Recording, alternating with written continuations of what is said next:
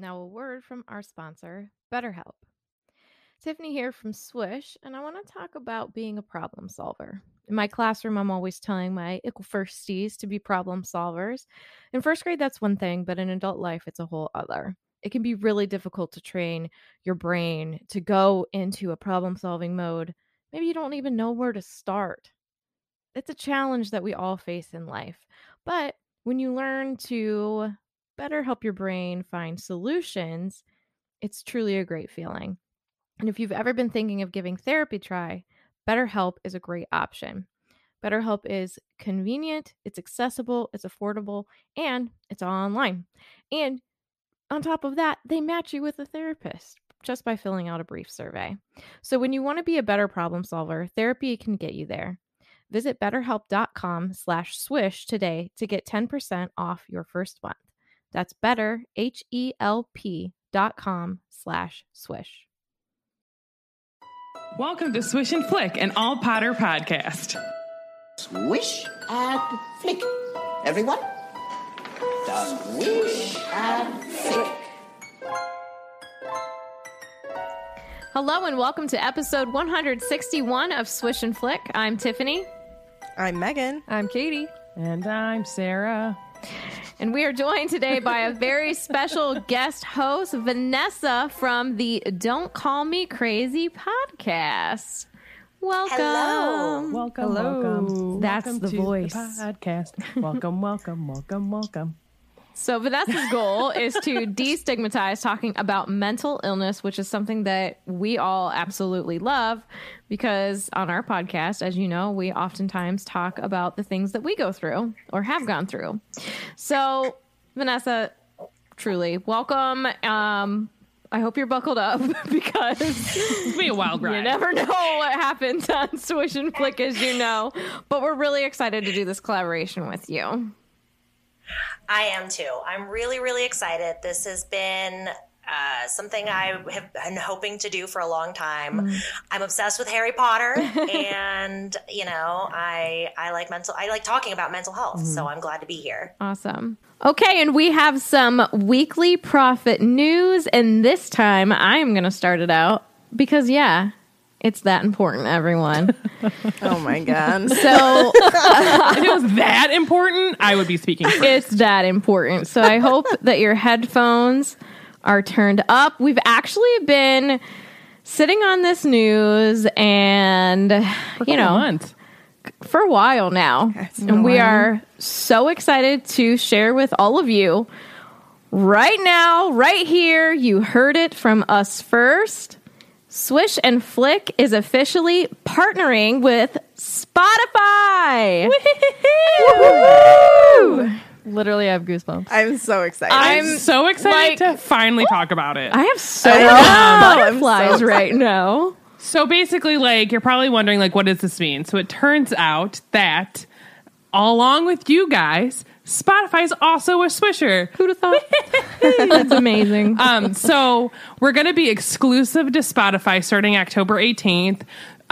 So as of right now, you're going to still be able to find us where you find podcasts, but on October 18th is the date that you could only find us on Spotify.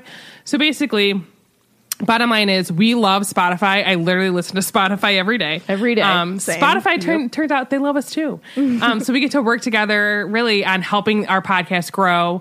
And really what that means is with the podcast growing more, you guys get more. You get more of us. We get more stuff to give to you. I'm just really excited about it. And really, that's what we love so much about Swish is being able to give our listeners all of the stuff that we think you deserve. Some more episodes, more fun things. We're even going to be adding, obviously, if you guys watch our YouTube and stuff, Tiffany and I are cooking, other people cooking. It's going to be a fun Other time. people. Really, Tiffany and I are the stars of the show. Oh my gosh. So you guys, really, all of you guys, you're the reason that we do this. We love this podcast and love doing it. And Spotify really is going to help us on the way to greatness, as one would say. Which is probably not nice because Absolutely. Voldemort said that, correct? No, Ollivander said that. Oh, that's right. You'll be all right. No, the Sorting Hat said that. You guys Ooh, amateurs over here. I was thinking where Ollivander was like, but great. Yeah, you're right. Anywho, But so we're really whatever. excited. We'll learn that in this podcast. Yeah. We're going to be on Spotify October 18th. Pretty crazy. So important things like what's changing. Don't be scared. It's all good stuff. We're going to be transitioning over the next few weeks to just be exclusive to Spotify, like Sarah said. That includes all of our back library. So if you're on a different platform, those won't be available to you on those platforms starting October 18th. We're there until then, but we recommend downloading the Spotify app as soon as you get the chance. Also to make sure it goes okay, give us feedback, make sure everything runs smoothly. Because we are on there right now, we're just not exclusive yet. And besides, they have some pretty great stuff. And if you follow Swish on there, once we launch, you might get some special little perks that we're putting together. So. I mean, we're in the company of Michelle Obama. She's exclusive to Spotify. So true. So, Right? that's a real awesome company to be in. True. But we need to tell you what you're all thinking. Kate, Spotify is what? Free. Free. It's free. And that's no matter what you have on Spotify. Like, Swish isn't going to cost you anything extra. Nothing's going to stop you from getting your Swish fix. We would definitely not want that to happen. So, yeah. Right. So whether you have a regular account or a premium account, it is still free either way.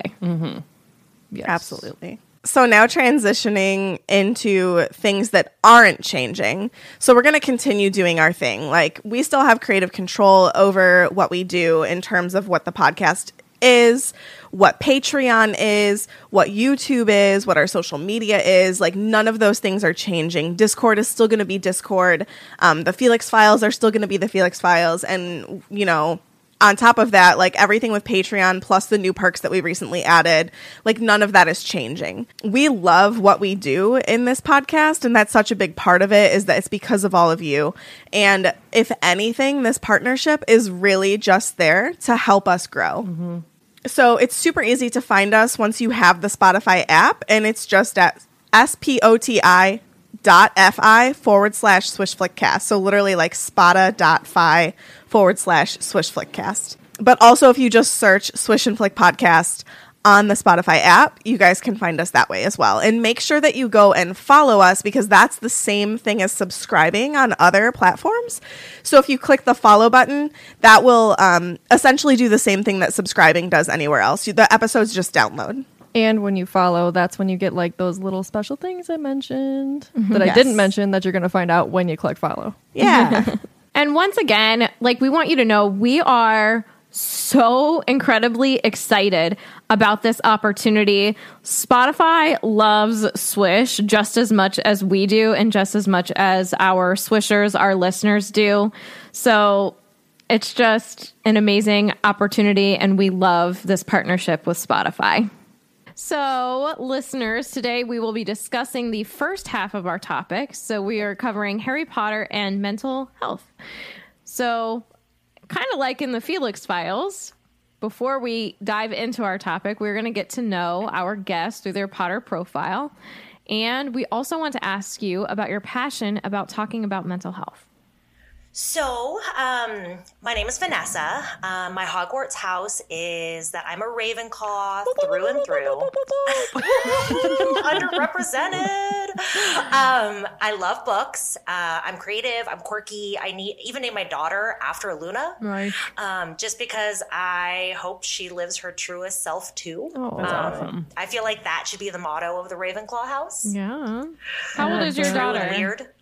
She is 1 year old as of 2 days ago. Yes. Well, happy belated birthday.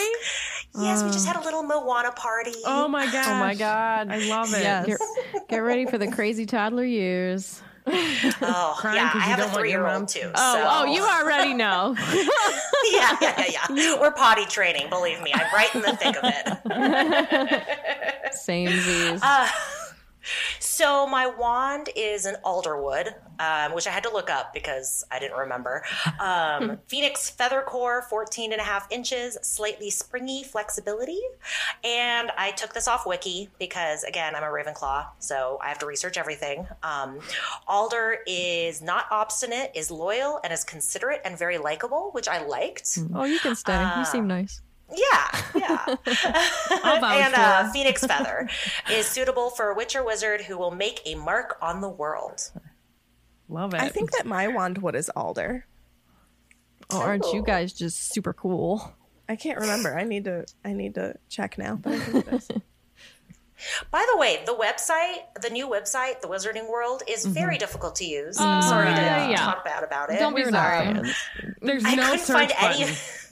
Yeah, Yeah, there's no search button. it's, Am I just it's supposed to the Google worst. everything? I'm really unsure as to who the web designer was, but Maybe they don't want us to look up anything.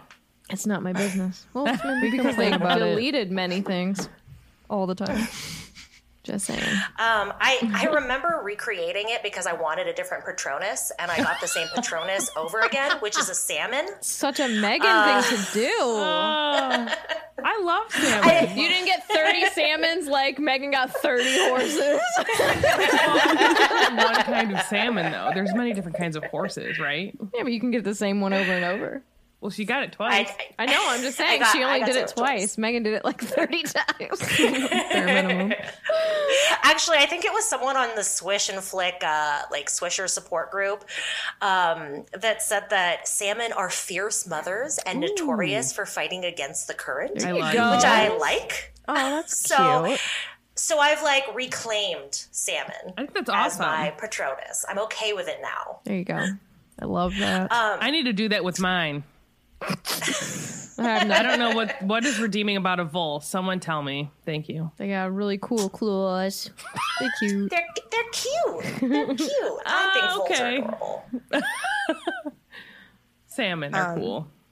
My wandwood is alder, so that's cool. Oh, Just saying. I just yeah, that checked is my cool. passport. Twinsies. Nice. Was anyone able to find the Ilvermorny house sorting on the website? Because I think it's couldn't find gone. it. I think they've It is taken it gone. all down. Yeah. Oh, really? I think it's gone. Oh, well, I remember mine. But like, it's a part of the Fantastic Beasts stuff coming out. And yet Yeah, they're but just like, also poof. maybe, well, like, I don't know. I just don't know. I know. Maybe they're backtracking from all of Fantastic Beasts. They're They're like filming, though. They're filming Are they in filming? October. Yeah. They're filming in October. Yeah, they were already spotted doing stuff. Well, maybe they wanted to change something with Ilvermorny. Maybe they didn't like the knows? original. I don't know. Who But, knows? I found the test again, and on Dedication. some random website. I don't know if it's a real website, but I got Pukwudgie, which is the healer, and I'm okay with that. I feel like that fits, so I'm happy with that. I know that the Horned Serpent was a close second, and I think that's the one that's associated with Ravenclaw, but I've always been like a Raven puff, so I'm okay with being a Puck serpent. A horned widgie? A horned widgie? Oh my god, I like that one. And then my Potter story, how I got into Potter is I've been reading it basically since like the late 90s, like 1999, 1998, when I was between middle school and high school. I found the first 3 books at the library. I read through them. I've been obsessed ever since. I believe, and I was looking up dates, and the 4th book came out in 2000, and the first movie came out in 2001. So I do remember feeling very in the know for having read the first couple books before the movie came out, which is also a very Ravenclaw way to feel, I feel Yeah, like. I was like that because I read all of them before the first movie came out too, and I was like, I know all these things, and then it's like you see the first movie and you're like, oh my gosh, but also like there are some things that's different. Yeah. Well, let me explain this to you. Yeah. And let me explain this to you. Literally me with Marty every time. And I'm like, this didn't happen. And he goes, excuse me, I just watched it. So yes, it happened. And I was like, you can leave.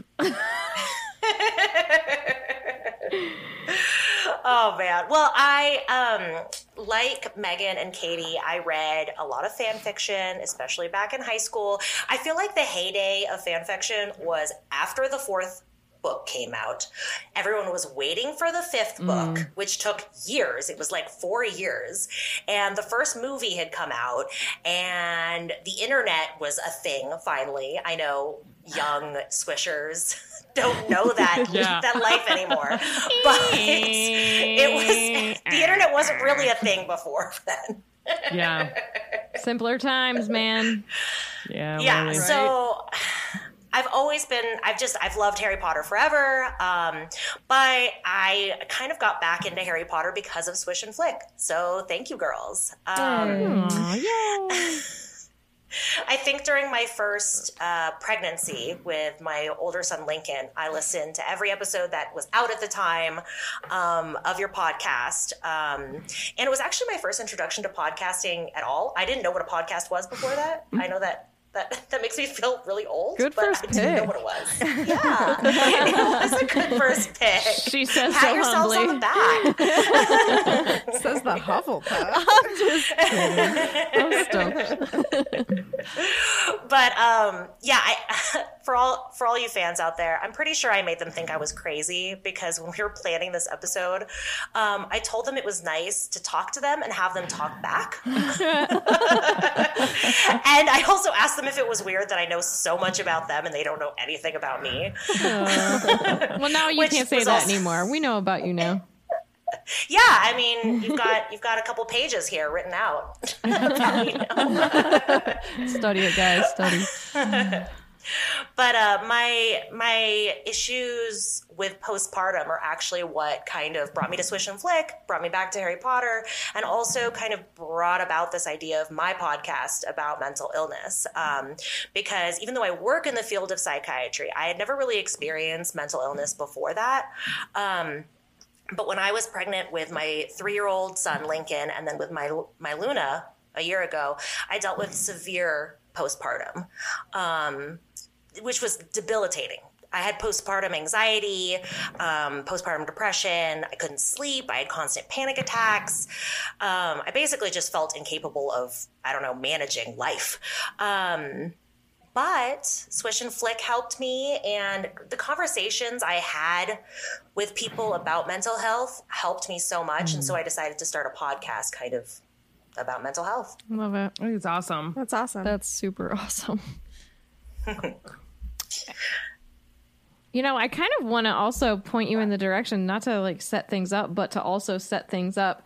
Someone I went to high school with, and I've promoted her on the podcast and on my Instagram page before, her name is Chelsea, and she holds a group called Postpartum Together.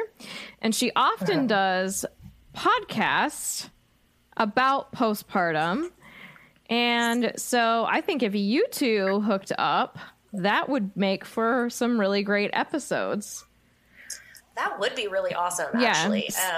Especially because on my show, it's just me, but I have guests on because I don't really like talking to myself for an hour at a time. So I get usually that. invite guests on. But I've been wanting to talk about postpartum specifically, especially because it's kind of what brought about the whole idea of my podcast and what, the kind of mental illness struggles that I've dealt with. And so it'd be great to talk to another expert. Well, I will help you set that up. Thank you. You're so welcome. Awesome sauce. So just to kind of give you an introduction of my podcast, the official intro is Don't Call Me Crazy, a podcast to normalize discussions around mental illness as it intersects with race, gender, sexuality, economics, history, and more. It's kind of a variety show. I talk to the people in my life about mental illness, and because I work in the field of psychiatry as well, I hope that I offer something with my experience. I also have these history episodes because, surprise, I'm a Ravenclaw.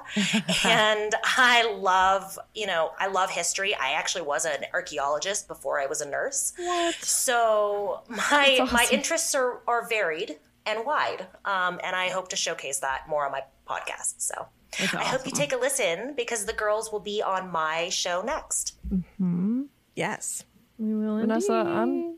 I'm sure I'm not speaking for myself, but you seem pretty rad. So I'm excited to do this. You do seem pretty Thank rad. you. Oh, you're making me blush. I said rad, not red. That was really bad. I'm so sorry. That was the worst joke ever. The dad jokes. Oh my gosh. They're flying. Good job. They're flying. So that's embarrassment over here now. Now I'm turning red. Oh my gosh.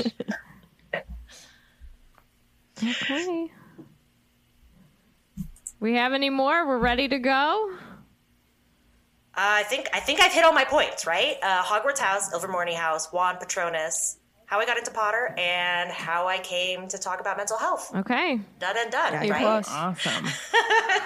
Okay. So I believe it's going to be myself, Megan, and Katie leading discussion points on this episode. That doesn't mean everybody else will remain silent. Yeah. I don't know the meaning of that word. Correct, you do so- not.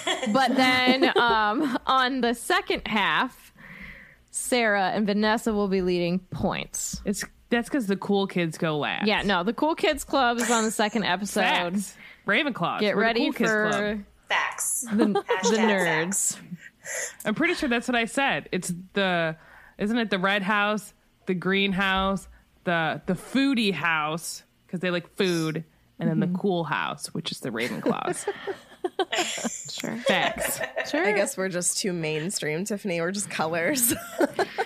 You guys make up Christmas. Everybody Yeah, we wants are to be Christmas. us. That's the coolest. Yeah. I think it depends on who you ask. This is Christmas. This is Christmas.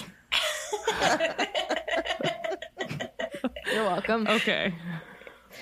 So, the first talking point that we have is kind of within the Harry Potter universe. So, we've said it a million times. As far as mental health goes, Harry Potter universe is like stuck in the dark ages, right? Yeah. There's nothing. Well, and it's Except and for it's fitting- chocolate. Excuse me. It's fitting that we're talking about this now because, like, the last couple of episodes, I feel like we've dealt a lot, specifically, obviously, I almost called the movies, the books. I was going to call it a show. The show. it was a show. It's all about Harry Potter. But, like, right now, it's a big chunk, like, and especially this book in general, because we're on Order of the Phoenix, is with mental health and Harry's mental health and the things he's gone through. You know what I mean? Mm-hmm. It's fitting. He has I feel like problems in this book. He does. he Really? has problems in every Is he single mopey book. in this book? I think losing your parents, both of them, in a horribly horrific way, and then growing up with the Dursleys is going to make you need some therapy, which is not a bad thing. I need therapy. Everybody should get therapy. Talk to someone. It's good to have Therapy is conversations. cool. Yeah. I agree. So the only real like medical professionals we hear about, well, we hear about Madame Pomfrey, she's one, but then the healers at St. Mungo's. So basically a healer is just somebody who's a qualified witch or wizard who helps the sick and injured with some magic, you know? Maybe trial and error of some muggle stitches. You don't know. You don't know what you're getting into there. But truthfully, that's like all we really hear about. Yeah. Yeah. But we also had to think too, like, this is from Harry's perspective. And one, I think this was written in a time where like mental health wasn't talked about a lot. And a lot of times, like, it's like a stigma for men to talk about their feelings and talk about things like this. You know what I mean? Where like For sure. it shouldn't matter like what you look like, what you identify as, whatever. It should all be talked about. People are allowed to have feelings because you're human. Unless there's aliens, which, you know, I don't know. Oh my God. Yeah. Or wizards? Correct. Are witches and wizards human? I don't know. Well, and I think so. they have feelings too. That everybody has feelings. Talk about them. But something I wanted to say too is like, yeah, it's from Harry's perspective, but if there was any sort of mental health within the wizarding world, I am sure they would be asking of all kids in the world. They would be asking this kid, Yeah. Harry, if he was okay, if he needed some extra help, because Right. I mean, he's got, especially in the fifth book, has like all the classic signs of like trauma, Yeah. trauma with a capital T. Yeah. Yeah. So, yeah, I mean, it's a world without. Yeah, Yeah. I agree. And even though it is a magical world where like crazy things can happen, like turning a stone in your hand and there's some people coming back. Oh, I was like, what are you talking about? There's still like stigma against people who are quote mad or crazy. And they even like, for example, Looney Lovegood. She's, you know, she's weird. She thinks different things. She believes in things that you necessarily can't see. Thestrals are real. So it's like, you know, Yeah. you never know. Well, people can see them. I know, but like not everybody can. So Correct. she gets these like, maybe she's the only one that can see the Nargles. You never know. Yeah, I mean, Crumplehorn Snorkax, man. there could be. If there's a wizarding world that Muggles can't see, maybe there's a Nargle world that only Luna can see. Yeah. No, you never. I'm not know. judging. And I mean, her family is the one who has believed for forever that, you know, I mean, spoilers, but, you know, the Deathly Hallows exist. Correct. That was considered something that was just like a, you know, a fairy tale within the Harry Potter world. Hermione was so ready to completely brush off that story. She even fought Harry pretty much like against. Well, and is. that's one of like a downfall for Hermione. You know what I mean? Like she's very much like, if I can't see it and I can't prove it, then it's not real. It's not true. And I'm just going to write you off. Where like she needs to be a little bit more open minded.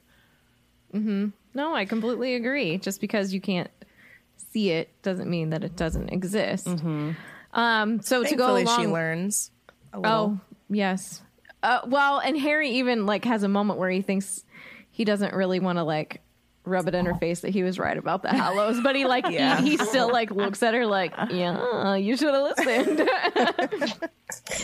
But those were I told you so eyes. oh, for sure. So Luna's father, Xenophilius Lovegood, goes along with that because people, when he comes to the wedding, Bill and Fleur's wedding, dressed in yellow sun colors, they say, you know, people were like talking about how he was like a little crazy, and then Crumb goes up to him in the Deathly Hallow symbol, like we were talking about. So, you know, people think that they're love that eccentric scene. and crazy. Well, and like, didn't they have issues like that? They wore such bright colors. Is that not true? Well, they just thought it was weird that they wore those bright colors, but It's a Luna was wedding. like, "You wear sun colors. It's a happy occasion." Yeah. Yeah. No, I get it. I'd be mad if someone showed up to white at my wedding, but like, other than that, I'm gonna wear the whitest dress I can. I mean, honestly, I don't think I'd be that mad. but I mean, like, you should wear something that's color. Like, I don't know. That's just It's a celebration. I totally, as an aside, I saw this one like in a wedding magazine thing where the bride and all of the bridesmaids wore all of their former wedding gowns Oh my god. because, you know, you might as well Yeah. reuse, right? Yeah. Reuse, recycle. So Oh my wait, goodness. reuse, Reduce. reduce, Yeah. recycle. There we Okay. go. we knew what you meant. The only reason why I remember that is because of Rocco's Modern Life. It's Rocco's. So Professor Trelawney, our lovely divination professor, you know, people think that she's absolutely bonkers. I mean, and really, you know, I don't know what Mr. Lovegood is, not like house wise, but like both Trelawney and Luna are Ravenclaws. I think would I think assume he's a Xenophilius is a Ravenclaw. Ravenclaw. Yeah. You know what I mean? And like, I think the thing with Ravenclaws is like a lot of time, like, I'll be 1,000% honest. I know I'm real weird. Like, I know. Yeah, we know. I'm real weird. I raised my hand not to speak, but to say I too am weird. Like, I think that's one thing, like, I'm not always the greatest of like being like completely like who I like. Luna like does not give a fig. You know what I mean? Like she's An gonna, Arabella, she's if gonna you wear will. whatever she wants, and I do that. But a lot of times, like what I want to wear is like where like people will be wearing loungewear. I have like jeans on and a nice shirt just because that's what I'm comfortable in. But like weirdness aside, I think a lot of Ravenclaws are like think outside the box and are just a little weird, which is cool. I agree. Which is why we're the cool house. That okay. We didn't forget. Bringing it back. Okay.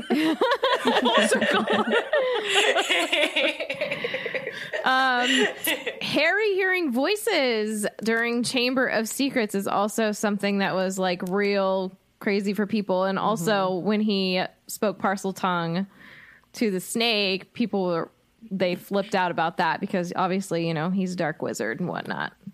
Blah, blah, blah. He is. His hair is dark. He's part dark wizard. Do you want to go first, Megan? Yeah, anybody. Really Go. quick. I was just gonna say that like Harry hearing voices and like the reaction that Ron gives him and even Hermione gives him is just it just like makes it even more clear the fact that like there is no help in the wizarding world. Like the fact that Ron was just like, even here that's not normal. And Right. like not even like maybe talk we to should go someone. talk to somebody. It was just like, that's not normal. Don't talk about it. Like, Well, he and that's how people instilled do. that. That's like how people, like, I remember in high school and talking to my friends being like, I couldn't remember if I was like, I don't know if I was like having an anxiety attack or something. And I was like telling my mom about it. And I said something, told her that I had said to them, like, I was like sad or I was something along those lines. And she's like, well, why would you tell them that? Like, I wouldn't tell them that, blah, blah, blah, blah, blah. And I'm like, I'm just a super open person. So I was like, well, I don't know. I'm like, wouldn't you tell your friend? She's like, no. She's like, we don't talk about that. She didn't say it like that, but basically like, there's things you don't tell people. You know what I mean? Yeah. Which now I'm like, I'll tell you anything you want to know. Well, it isn't there that country song like "Hide Your Crazy," something like that? But I feel like Miranda that's like Lambert. yes, Yep. but I feel like that's kind of like the going trend, especially in the wizarding world, which does feel very stuck in the Dark Ages. Yeah. And like even kind of reeling it back a little bit to Professor Trelawney and divination, even though divination is technically like a real subject that people study at Hogwarts, it's considered very out there, very like you're crazy, like Most inconsistent believe- branch of magic. Yeah. exactly. It's not like scientific. Yeah. So, And like, I, it's so interesting because it's the wizarding world. So like, you think that they would be like way more open-minded to like, this is divination. We're doing magic. You're literally making things appear out of nowhere, stuff like that. But they're like, oh, you can't do this and you can't do that. Like sometimes they're more closed-minded than muggles. and muggles. Indeed. They don't know nothing, do they? Nope. And then moving on, it's in the name, Mad Eye Moody. This poor fellow. Poor guy. Definite classic signs of PTSD. This is kind of like a war vet, if you will. He's been through some things, been through some stuff. I wonder too, like, I would assume on as edge. we've seen him, there are parts of him missing from action. You know what I mean? Like he's been through the ringer. So like they've done studies on football players that keep getting concussions. Like you keep getting hurt, your whole, like your brain changes. Yeah. So like I wonder too if like, yes, obviously he's been through some traumatic things and like you said with like soldiers and other things like that, like those are traumatic events, but he might be literally altering his physical brain that's going to alter his mental status. You know what I mean? Mm-hmm. Yeah. Well, too, I mean, even before he got locked in a trunk for an entire year, he was known for saying constant vigilance. Yeah. For having this kind of like obsessive, paranoid personality. But the thing about paranoia is it's a defense mechanism for when you are constantly under attack. Yeah. You do have to have constant vigilance. And so that's kind of what comes out of that kind of constantly being at war, is this PTSD type, effect. And then also on your point, Sarah, TBIs, so traumatic brain injuries, they like alter your brain chemistry and your ability to process thoughts. And you you often are more aggressive. You see the world in black and white more often. There's good and there's bad. And that's so much of Mad-Eye Moody in the later books when he's truly Mad-Eye Moody. And what do you guys call him? Judy? When he's not Judy. Yeah. When it's Junior being moody. Yeah, exactly.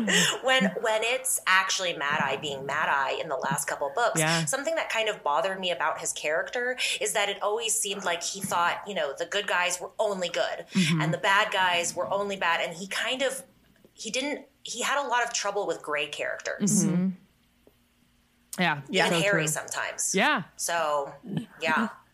Yeah. It's so true. Because like the chapter we just read, he like made a comment about Harry, like kind of being like, well, can we, like Dumbledore saying this? And like he did witness this attack. He was probably ready to like really distance himself from Harry because of all those things. Like, or like if Harry's corrupted.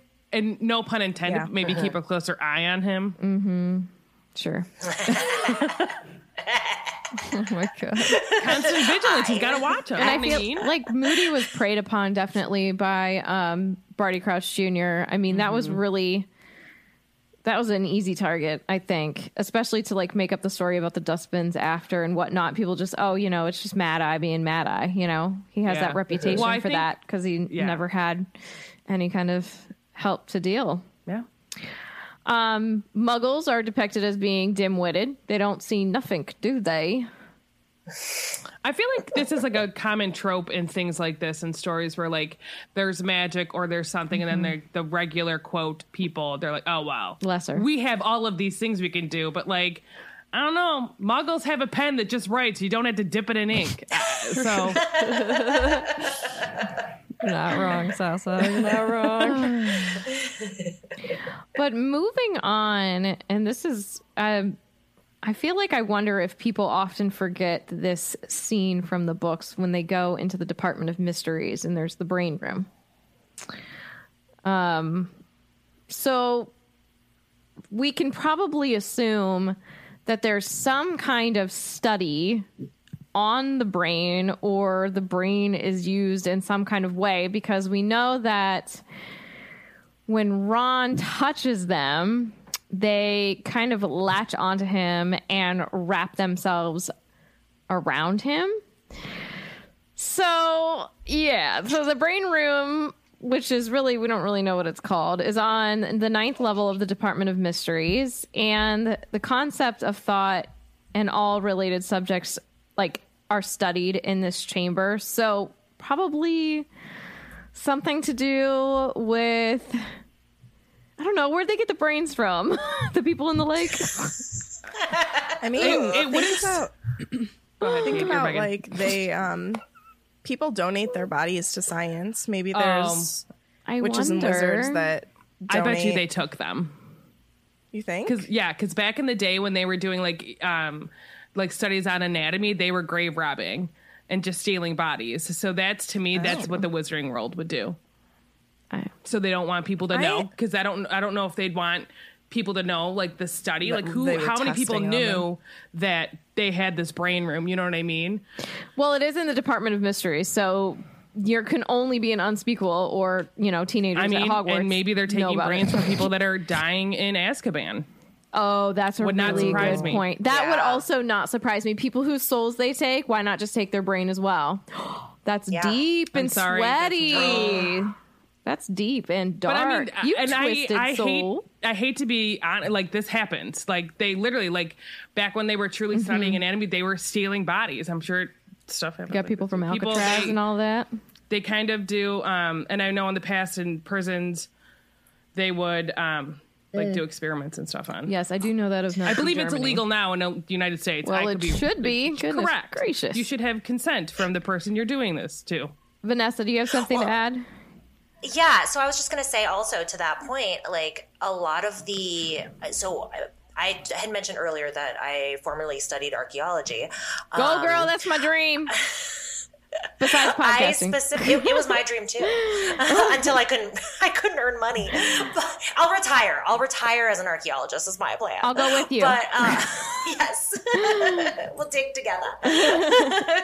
But a lot of the skeletons that we were using, so you cannot actually make money or trade or buy skeletons anymore. So a lot of the skeletons you're getting from like I think, I don't know, 1995-ish is when they stopped or they made laws against it.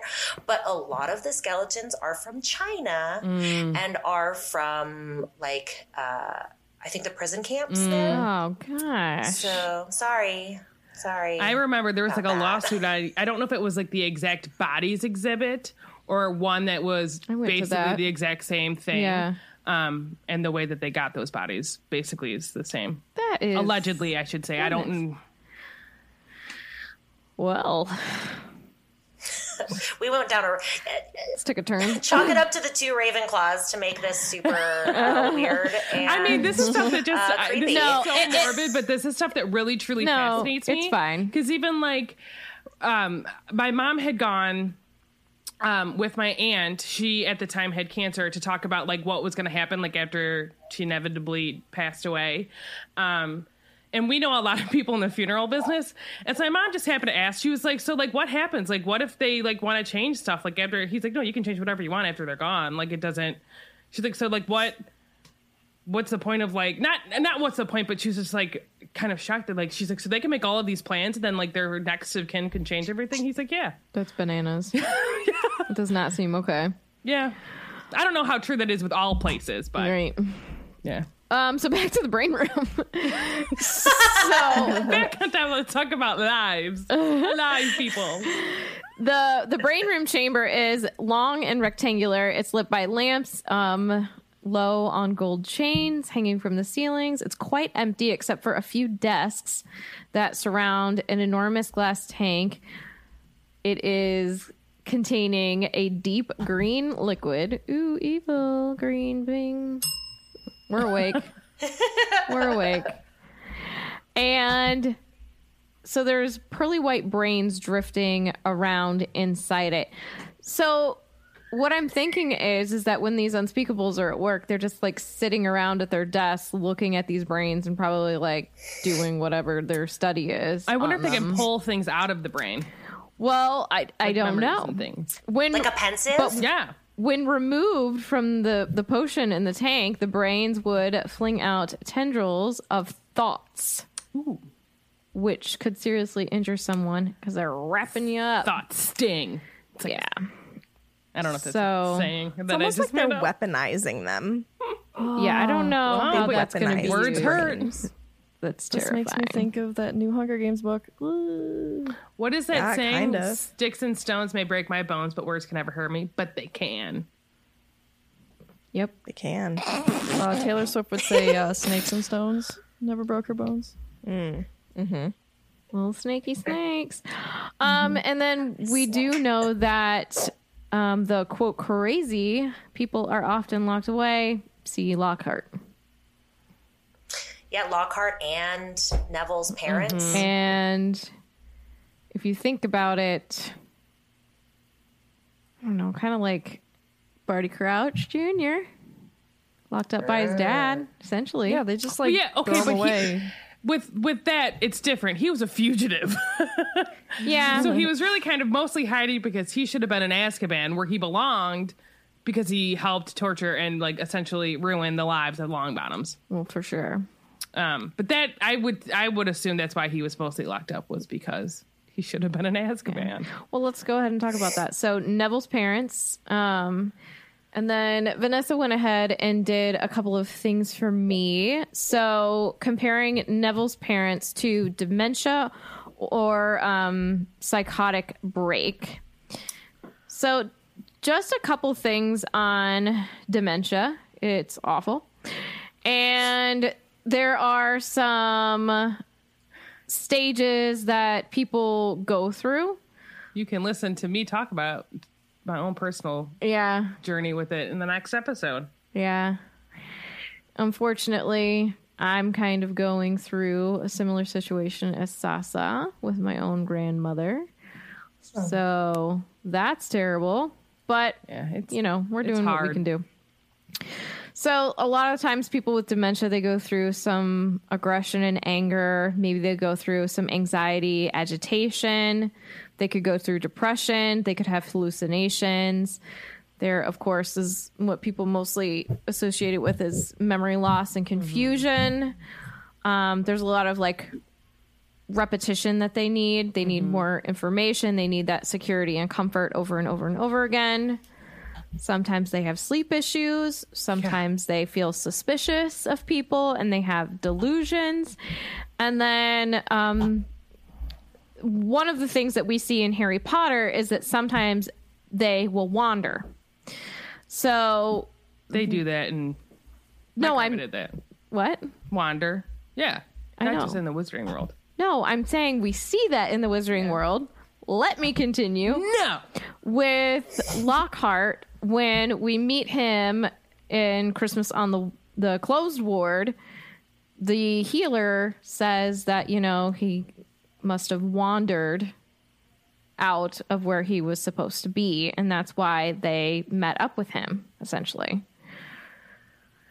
So yeah, Neville's parents, we dove pretty deep into that. I think that's a future episode from this episode. Next weekend. So you'll hear it next weekend. So we recorded it in the past, but you're going to hear it in the future. Trippy, man. It's getting real weird here.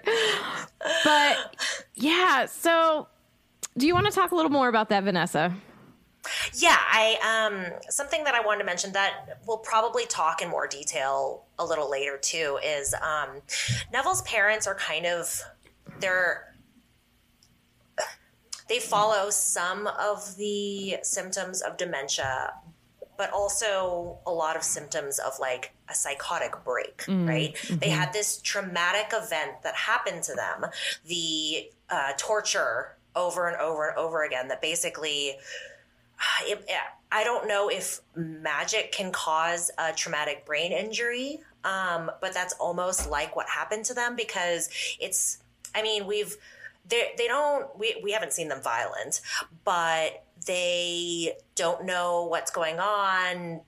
They're basically at the mentality of a 2 or 3 year old. Mm-hmm. It's clear from what you're reading in the books or in the chapter I think you guys are going to talk about soon, that they can interact with the world, but it's like they have no long-term memory, and no memory of history of the past, which can often happen with a traumatic event like what they went through. And so it's with Neville's parents, it's a little, it's hard to pin down as a specific, it's a made up magical malady, right? It's kind of like a mix of dementia and a psychotic break. Yeah.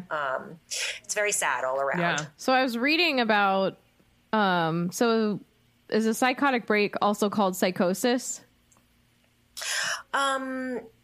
Yes. Okay. Yes. So it just, what I'm looking up here, something NAMI.org, National Alliance of Mental Illness.org. It says that psychosis is characterized as disruptions to a person's thoughts and perceptions that make it difficult for them to recognize what is real and what isn't. So we don't really know if they experienced that per se. All we really see, we don't really see his dad. We really just see his mom kind of just walking slow in her little robe and handing him the gum wrappers. So it's almost I don't know.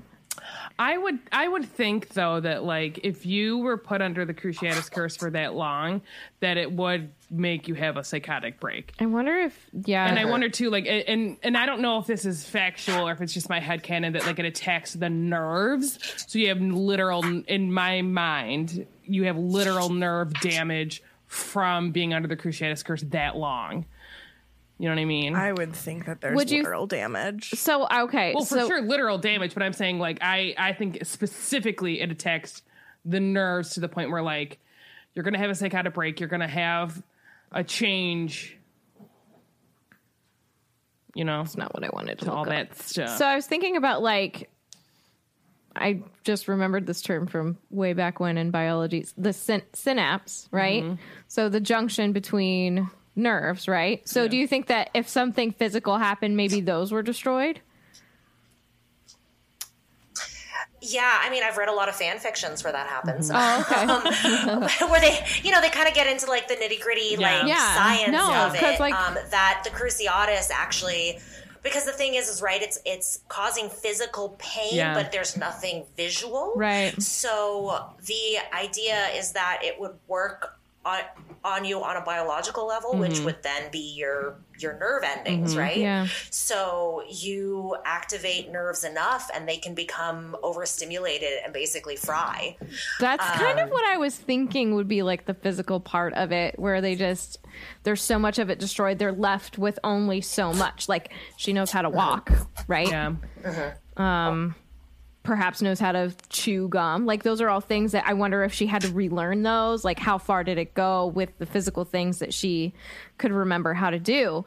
Does Frank not get out of bed because he couldn't maybe relearn those things? You know what I'm saying?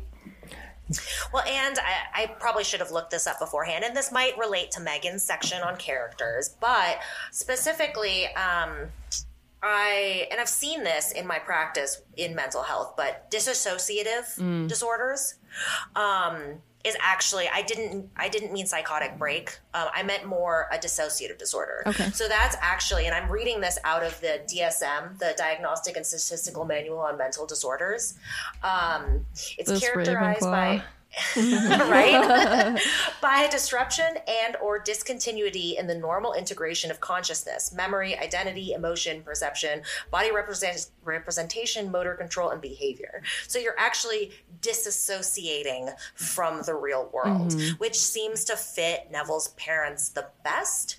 And it can happen with a very traumatic event. Yeah. I've seen it personally happen with people who might have already a propensity for schizophrenia, but then they take street drugs, right? And that causes them to have disassociation where they lose the ability, and street drugs often overload your body systems, and it causes you to kind of disconnect from the world around you. That sounds pretty close. Sounds pretty I close. never thought about it that deep, and it just made me even like more sad and angry for Neville. Yeah. That sucks. Yeah. Yeah, it's awful. Yeah. It's truly awful. And to just like have to know that is where your parents are stuck, and like there's nothing you can do to help them. There's nothing that you can, like, you just have to come to terms with it. Right. Like even if the Wizarding World were further along with mental health, Did more than put band-aids on issues. yeah, I don't think they could. I really don't know if they could fix this at all. But they haven't tried. That It doesn't seem like it, at least. Yeah. I mean, I guess we don't know that for sure, but I just I guess I don't have faith in their ability with mental health to believe that they did try everything they could. Maybe that's what they're doing in the brain room. Oh my god, Maybe that is. Tiffany. Maybe. I just have always One can assumed, hope. they with the dementia, there's only so much you can do. You know what I mean? Because it's pretty deep. I can't say words. With that Degenerative? yes, with that aspect of it, because that's rough. It's just rough. I agree. Moving on to somebody else who we saw in St. Mungo's would be Gilderoy Lockhart, and that he's related to having amnesia. And I think that was something that was pretty spelled out for us. That's not something that we necessarily have to guess as far as what happened with him. So amnesia refers to the loss of memory, such as facts, information, and experiences. Though also forgetting your identity is something that is also sometimes common, but not in the movies, but not necessarily real life. I wish that we could have seen a little bit more into his I guess recovery, but I would want to know can he make new memories? You know what I mean? Does he have that ability, because it doesn't seem like he does. The only what thing I mean? could say to say that maybe he could is his relationship with the healer. Well, that's what I'm saying. Like whoever he was talking to, I forget if we ever learned her name. But like, obviously she knows him because she works there and he's been there for so long. But like, he doesn't seem to like. I would think that he would be like, oh, so and so. You know what I mean? So we don't get to see too much of that. Like, it just is him. And maybe this is just the way she thought to write him, was like, I want to sign autographs. They want autographs. Like, in the back of his head, he has that instinct of like, that's something what I do. That's something I would do. Like, I have a, you know what I mean? Yeah. And not like, because we don't get to see like a conversation with him with someone he knows since then. Yeah, who knows if he has any family, or it seems as if, I mean, she said nobody really comes to visit him, so I think everybody kind of parted their ways with Gilderoy Lockhart. But symptoms of amnesia: difficulty learning new information following the onset of amnesia. That is anterograde amnesia. And then difficulty remembering past events and previously familiar information, retrograde amnesia. So they have people with amnesia have problems with their short-term memory. They can't retain new information.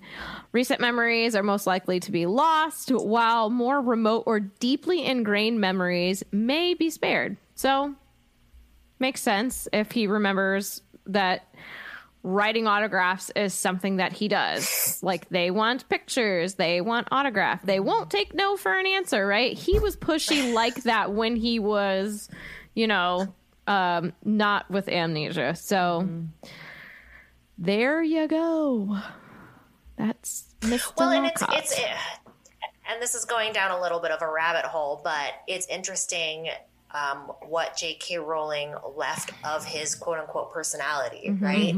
Like, he doesn't remember things, but his core, like, oh, I'm narcissistic, I like to sign autographs, etc., is there. Well, oftentimes with a traumatic brain injury, your core personality is actually changed. But maybe what is the spell called again? Obliviate? The one that, maybe Obliviate doesn't affect your brain in that way. It affects memories, but maybe it doesn't affect your brain like a knock to the head would cause amnesia in real life. Yeah. Well, I often wonder, as we were talking about it on our recording for the episode where we meet him again, we know that he wanted to use Obliviate to essentially wipe their memory, but we also don't really know what exactly happened to him or how that spell took because of the brokenness of Ron's wand. So, whatever he was intending to do, I don't know if it was necessarily just a backfire or if it malfunctioned in some other way. Yeah. You know what I mean? Like, it obviously did what it meant to do, and then maybe a little bit more, who knows? Yeah. Maybe it was like the wands, like it knew it was going out. It was broken. It was like, man, Ron, like, this is our time. It's time to part. Did one last thing to protect them. Well, and maybe it's one of those things where, like, not all the time, but sometimes your own wand can't be used against you. Like, basically how Harry won. Yeah, so there's also that factor. Yeah, I mean, there's like, because that's the whole thing. Like, I feel like magic is a little bit. It's so great. I wouldn't say unknown. What is the word I'm looking for? Fickle friends. Unstable. Unpredictable. Yeah, fickle, unstable. Like, so, and especially a spell like Obliviate, because I feel like you could just like Obliviate someone's whole life, or you can Obliviate the last hour, just like you could probably do on your computer history. Oh my Lord. Get out. But like, I wonder, you had to have your intent behind it, a good working wand, and a wand that's your own. But instead, he's Lockhart. He's using a broken wand against its owner. So there's a lot of into the unknown, and then he literally doesn't know. He's into the unknown himself. He is the unknown. Yeah. So Saint Mungo's, oftentimes it seems, has some patience, and they recover on their own. Kind of change bandages from time now and again. Maybe try some experimental stitches. We don't see besides Devil what else do we snare see plants there? are just running amok. Gilderoy Lockharts are just running amok. They're just running right? super amok. But I don't know. I mean, the way that it just seems like, oh, you've got this injury, go over here, they'll fix you. Like you fix it and you're gone, or you're just like staying there for a little while. Yeah. I don't know how much. But we also don't get to see. I feel like we don't get to see a ton of. We got to see Arthur after he was stable. Yeah. I mean, and I wonder how much of like an actual real life hospital it is. You know what I mean? Because they're like obviously charting? I've worked in a hospital for 12 years. No, I haven't. 11 years. Why is that funny? Because I said that 12, far off. and I know, but 12 years of it. So sometimes you only get to see like bits and pieces of it, and you really like. I think the public a lot of times has no idea like What you do. not exactly what you do, but like how hospitals work. You know what I mean? They do not know how hospitals work. Or don't work sometimes, like Mungo's. I mean, yeah. At least they've got a place for people who can't take care of themselves. I mean, Yeah. at least the U.S. health system doesn't have that anymore, even. So You're not it's wrong. not all bad. Yeah. Not wrong. I wonder like what they did. Like, does it say like when St. Mungo's like became St. Mungo's? Who is St. Mungo? Does it have a date? It does. It was like back in the what was it, like the 14s? 1600s? All I can think of is like Oh, that is the Dark Ages. Ollivander. All I can think about is like things they like. Maybe they didn't evolve with the times. It's so crazy when you and again I like to know about the horrific things that have happened in history. So like when you hear about like what the practices they used to do back in the day to like cure people, like they would literally drill holes in people's heads and think that would help them, or like back in the day they'd like bleed people out, so they're like, oh, we're gonna get rid of the bad whatever, you know what I mean? Like none of this was like scientifically proven. So like it's crazy to think like how much they've come, yet how much they haven't. How far they've come. yeah. True. And then St. Mungo's. Oh, go ahead. St. Mungo's was founded by famous healer Mungo Bonham in the 1600s. 16s. So I don't know what she did. She's literally all she's known for is being the founder.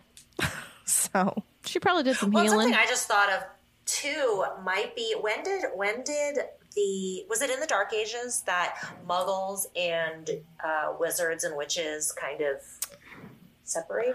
I want to say yeah. Hold on. At Statute least- of Secrecy. At least in I want to say in the 1600s, because at least at least in America, it's like kind of goes along with 1692. and that's when, isn't that when like the Salem witch trials were going on? Although the witch trials, like a lot of witch trials happened a lot earlier in True. Europe. Been going on a long time in Europe. In America, they started then, and then they didn't. Their like whole no conversing like Muggles and witches and witches. I don't know why I was struggling to find that word. They were allowed to like basically integrate whatever in the 60s, like 1960s, like right around the time where like segregation was no longer a thing, in the 1960s. Are you talking about like America. relationships, like marriage? Well, Between- I think wasn't it? I think it was in Interracial marriage. Yeah. Yeah. Interwizarding marriage? Yeah. Because they weren't even allowed to, like, in America at least, they couldn't have any, like, commingling at all. Like, you weren't supposed to talk to Muggles. So on the lexicon, so they bring up the Salem witch trials, 1692 to 93. Very short. When people think about it, it's not as long as people think it is. But I would really like to like redo that episode. You know what's interesting, though? That Since we've the been there. Ministry of Magic was founded after St. Mungo's. Well, it says Huh.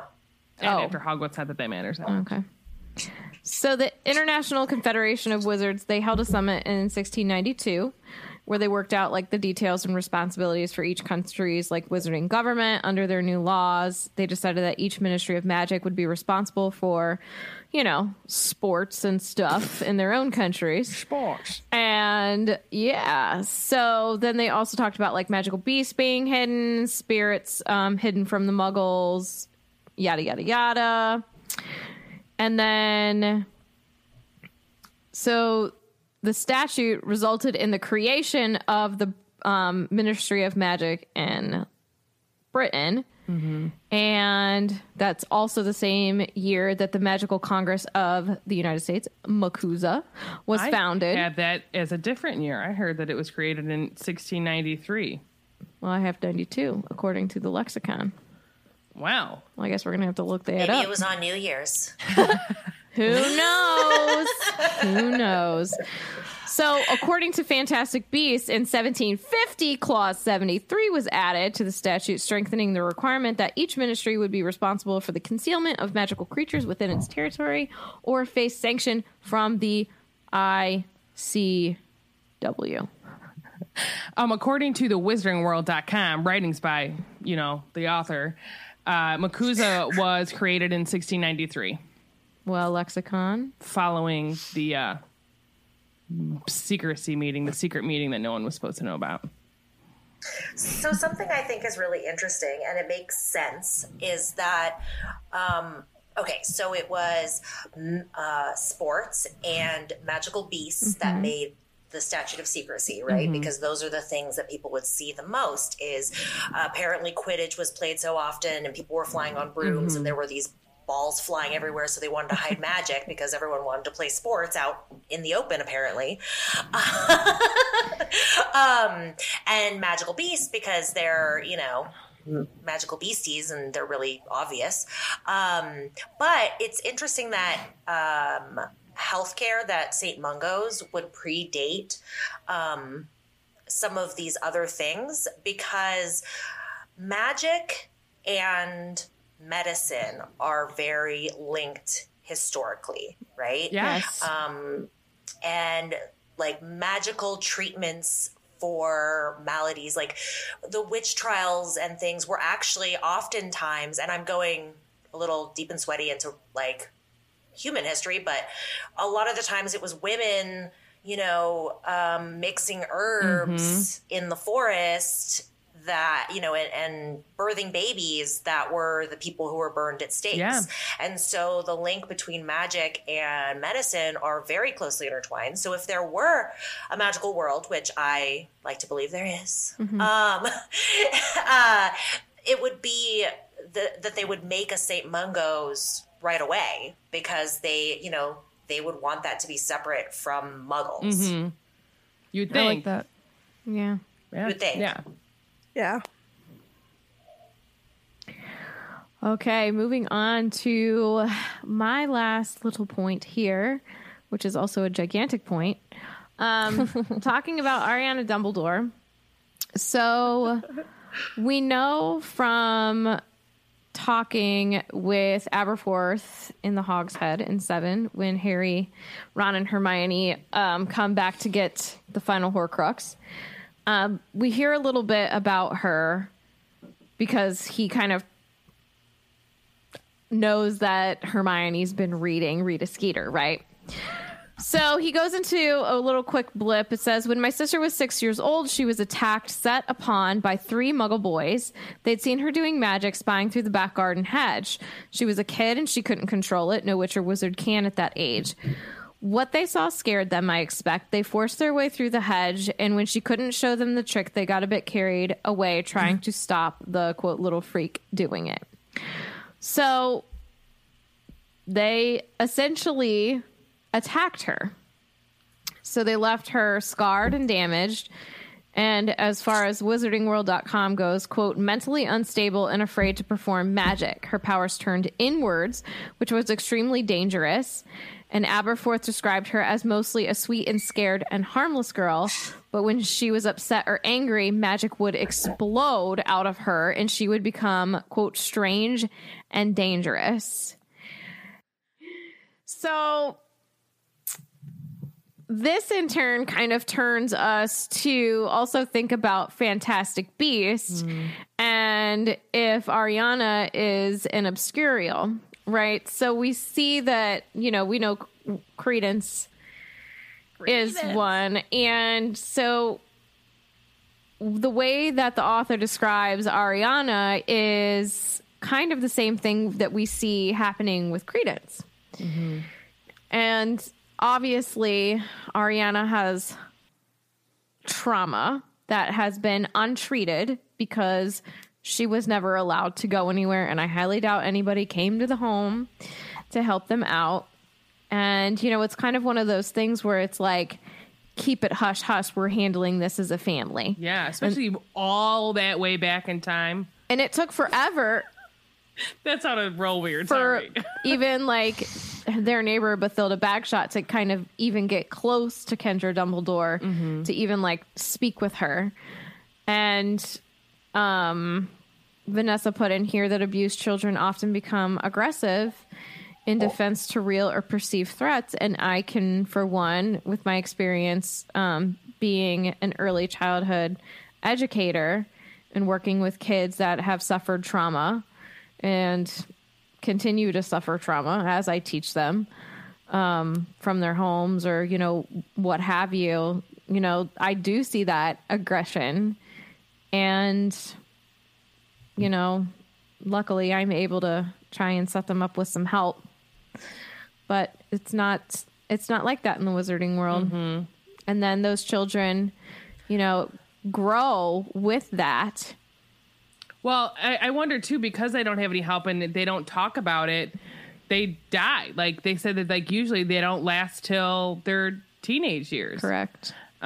Because the Credence was old for having for being an obscurial. Correct? Well, and the thing with him is like we don't know his whole journey either. You know what I mean? So who knows? It's an interesting thing because we don't see all of the trauma that Ariana went through, but we get to see at least a glimpse of the trauma that Credence goes through being in that house and like they're literally hunting witches, and all of that trauma, and then he's being used by Colin Farrell's character, whose name I can't remember. I think that's just proof of the trauma in general that goes along with, oh gosh, what are they called? I'm blanking. Like what? Obscurial? Obscure, yeah, an obscurial. I was like, like the trauma involved in like a child even becoming an obscurus. Clearly, like that is a whole other can of worms. You know what I mean? Like, yeah, there are reasons why that happens, and there's, I would say, probably 100% of the time, it's due to some sort of abuse. Yeah, oh, for sure. Because they're suppressing of our knowledge that we know. Right. Yeah, 100%.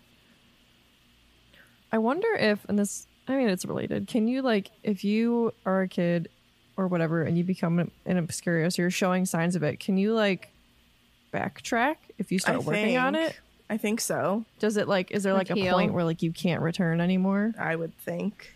Just curious. I mean, you can with in the real world in psychiatry. I mean, I work and I can't go too into it because of confidentiality, but I work primarily with abused children. Children who've experienced trauma in the psychiatry field. And the two main diagnoses all of my kids have is oppositional defiance disorder, DMDD, so that's disruptive mood dysregulation disorder, and intermittent explosive disorder.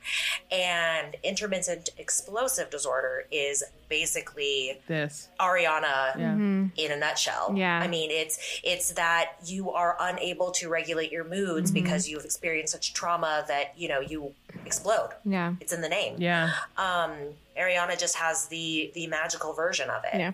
So, we can work through these things with children in, you know, the Muggle world. So you should be able to work through it in the magical world. Now, if there were treatments, I don't see any evidence of them, unfortunately, in the magical world.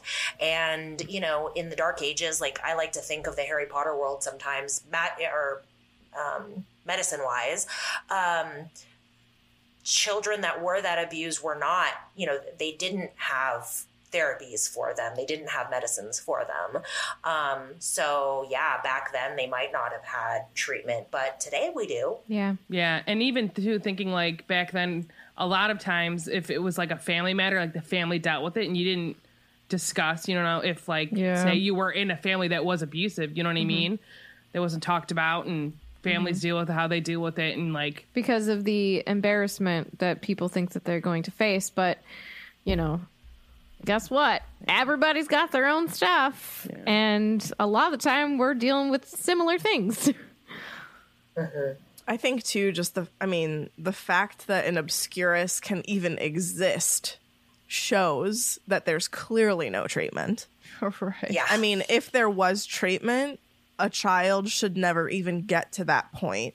And like, I guess, I mean, I understand that like sometimes there are families out there who just don't believe in therapy or don't believe in like getting help for these sorts of things. So like those children could, I guess, become an Obscurus, but like I just feel like we wouldn't even know of two in the series if there was something.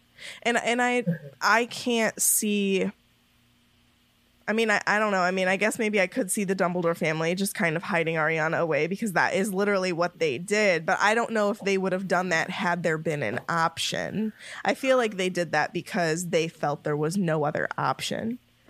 But we also don't really know enough about the Dumbledore family beyond Dumbledore to like know for sure like how Kendra would or She was would described have, because we don't as know being her like enough. haughty and you have to think like this is also in 1890 something, right? So what in the real world did they have set up for people that were having issues? True. You know what I mean? Very Like true. Right. 30 years ago, they didn't have a lot set up as Good much as they do Lord. now. We're like leaps and bounds from 20, 30, definitely 40 years ago. I don't know in real time life what they had. In my own True. view of the Dumbledores, I feel like they had already been ridiculed enough with Dumbledore's father and his whole thing being sent to Azkaban and whatnot for, you know, going after the Muggles, right? And so I feel like they didn't want any more of that because Albus was on his way to making something of himself, and I feel like she didn't want to interfere with that at all. And I feel like more was put into Albus rather than Aberforth because of the way that he like talks about his brother, because, you know, the golden child, the chosen one of the Dumbledore family, right? So I feel like this is one of those instances where it was probably like, nope, we're going to deal with this on our own. And But like, I wonder if there were any. I also don't think there were any options. I don't think Yeah. there were any options, and I think that until like Dumbledore, okay, I can't say Dumbledore, Albus, I think for the most part until it was too late, was just worried about himself. You know what I mean? Well, and he was a child. Yeah, basically. yeah. He I mean, literally, that was the summer it all happened where like she died and all of that. He was 17, 18 years old. You know, he just graduated from Hogwarts. So like, I get it. Like what, like they probably were thinking like, what could we have done? What resources were out there? You're already stigmatized from the events that happened, and your sister is an ex-hero. Like there's just a lot of things that were hindering life for the Dumbledores, you know? Yeah. It's just I like also go ahead. I was just say like looking like we just have hindsight's 2020. So like looking back, and I'm sure like this is because we've talked about this a ton with Dumbledore. Like that's probably one of his biggest regrets is like he wished he could have gotten her help, but like at the time, What is help? yeah, Right. I also really like what Vanessa said about how, you know, we see that we can help children who have something similar as she does. And we see that actually in the first Fantastic Beasts. Like, Credence is spiraling out of control. He's literally in like his obscurial cloud, and Tina tries to talk to him, and that could very well work. Like, he kind of like chills down. He's ready to listen, maybe open up. Tina was almost like giving him therapy. Exactly, that's what I'm saying. So had he had the opportunity to continue with that, maybe he could get it under control. So maybe there is no point of no return, because like, look how far gone they showed Credence. Right. And Tina was able to rein him in by talking to him. Right. Yeah. And then also, like, there were, I would think that there at least, you know, in Newt's time at this point, there were clearly some sort of like experimental things going on, because Newt was able to remove an obscurus from a child. Now the child didn't live, but he was able to do it, and the fact that he was able to do it, I would think, means that with more research and practice, that could be an actual treatment that they could do going forward. Well, and there's been a history of a lot of experimental treatments within mental health. Something that I really love that I mentioned earlier is like the history of basically anything, but the history of psychiatry is interesting because they didn't really have any medicine to help until like antipsychotics, Thorazine in like the 60s. And so before that, I mean, they tried everything from lobotomies to shock therapy, electroconvulsive therapy, I can't say that word. ECT, which we still use today, which actually does work. It was very debilitating back in the day. But now, I mean, we've got it. We still use ECT today. It actually does work. Did a Kennedy have a lobotomy? I think a daughter did. Yeah. Because I remember finding that out, and I was like, I mean, that's what they thought was. Yeah. It's fascinating too, like when you learn about your brain and like how your brain does such a good job with like the blood-brain barrier, like that a lot of the drugs like that, like it would be easy to fix some of these solutions if you could get like dopamine or serotonin or these things like in your brain, but you can't just take a pill because the blood-brain barrier literally won't let it go through. So it's just fascinating when you learn stuff like that, you know, and how this is the reason why. It's just a chemical imbalance. You know what I mean? Pharmacology is fascinating to me. Yeah. It's crazy. Like when I say this because I'm now in anatomy and physiology and all that stuff, but like when you really like sit down and learn, it's ridiculous what the body does. How much it compensates, but then at the same time, how one little tiny imbalance that we don't even really understand can throw you off. I mean, most of mental health, and this is just in the real world, is we don't know the cause. So like the definition of mental illness is literally just like the symptoms, because we don't really know what causes most mental illnesses. We know there's some sort of imbalance. Right. We're pretty sure they often have a link to our biology, but we don't really understand them. Yeah. Well, and that's like why science is always evolving, because you're always researching, you're doing new things, you're learning new things. But also, like I was taught, when you are learning anatomy and physiology, that's not 100% of people. You know what I mean? There are people that they're all of their anatomy is switched in the body. Like, so not everybody it's all, you know what I mean? It's crazy. It's just crazy. There's some people born with one kidney. There's some people born with 3, you know? Yeah. So wild. For those of you wondering, and I know you are, it was Rosemary or Rose Kennedy. So she had some seizures and violent mood swings. And so her father arranged for a prefrontal lobotomy in 1941. She was 23, and it left her incapacitated. Oh, Lord. Yep. Ouch. Yep, indeed. Yeah. I remember finding that out, and I was like,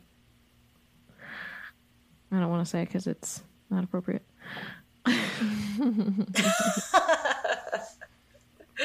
What say Oh yeah, you? I have tried to keep what I've said PG-13. I think I've done. You've done well. But No, yeah, you're good. my podcast is not. So your crossover episode will keep PG-13 for the people. Yeah, coming over. Your guests listening. Yeah. All right. Tis all, Tiff. Tis all. All right, everyone. So, because this is very lengthy, we're going to actually split this into 3 episodes. So, this is going to be the end of part 1, and then we're going to have a second part and a third. I have a feeling it's going to be 4 parts, but who knows? I can't see into the future. Remember when we thought it was going to be 1? I was like, we need to split this up because it's a hefty topic. We definitely there's a want lot to do to it say. justice. Yeah, Well, no, there's a more lot to content for say, you. and we're all talkers. You know what I mean? And how. So with that, we're going to go right into the lightning bolt round for this episode. So we're going to get that pulled up on the Discord. Megan, you may proceed.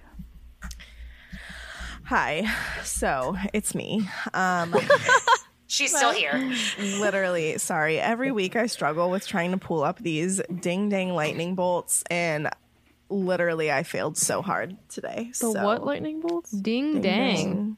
Oh, they did ding ding. Ooh, ee.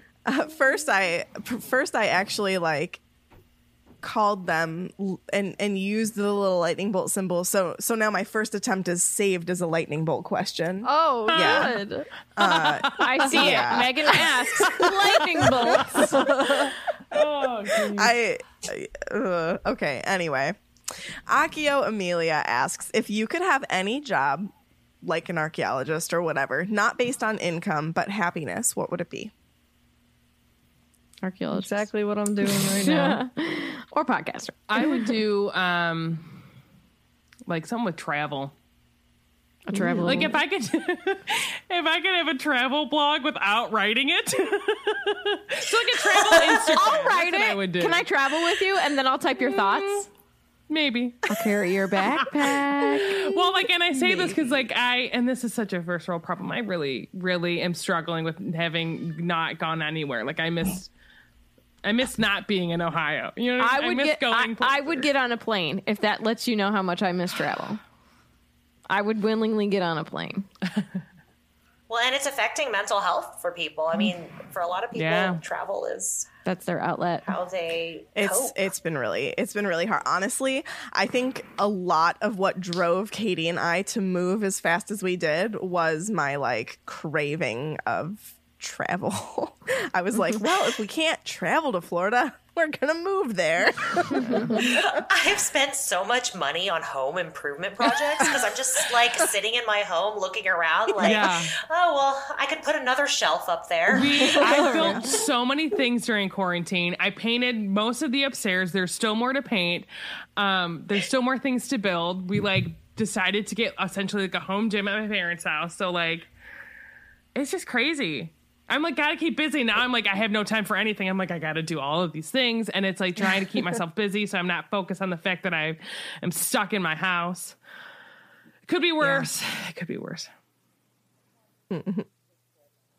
I think that I would do, well, first and foremost, honestly, podcasting, content creating in general, like YouTube podcasts, like that's my jam. And then if I could add like a layer on top of that, it would totally be like a travel journalist, but not through a vlog, not through a blog, through a vlog. I would want to vlog it. I wouldn't want to blog about it. I'd want to record it and like take people around on my travels on YouTube and stuff, like kind of like the Bucket List family. Can I just be the Bucket List family? Like that'd be fantastic. I just love them so much.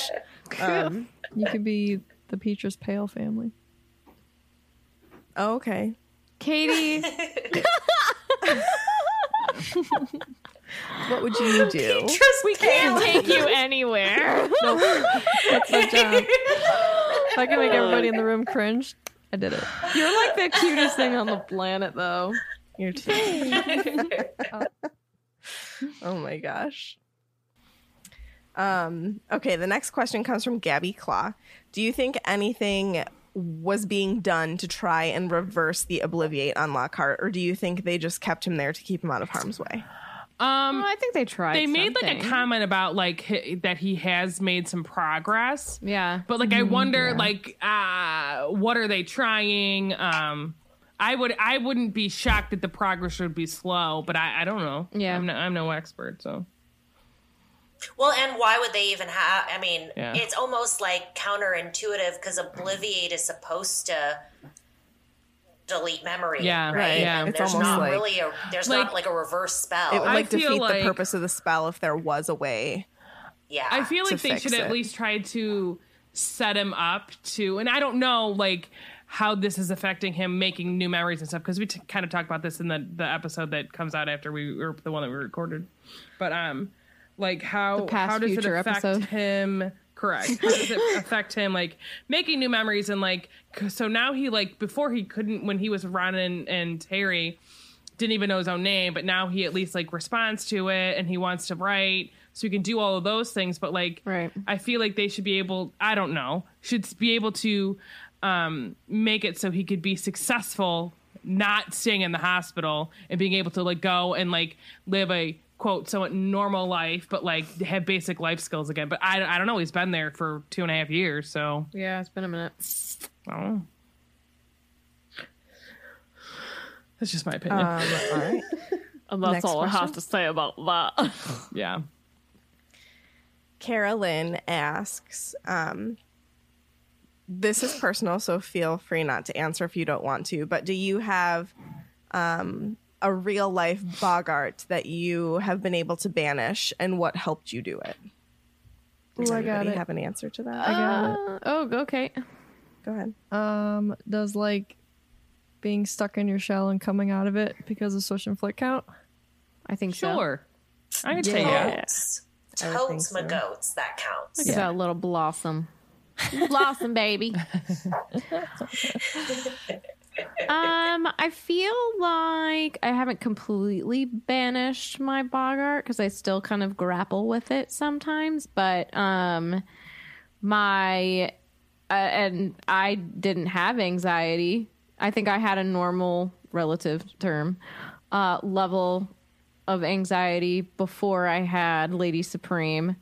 And then after, you know, I did have some postpartum. It wasn't severe as a severe, you know, I know some people can really grapple with it, but you know, I stayed at home for months and months and, you know, didn't want to go out. Space things still get to me. Noise levels get to me.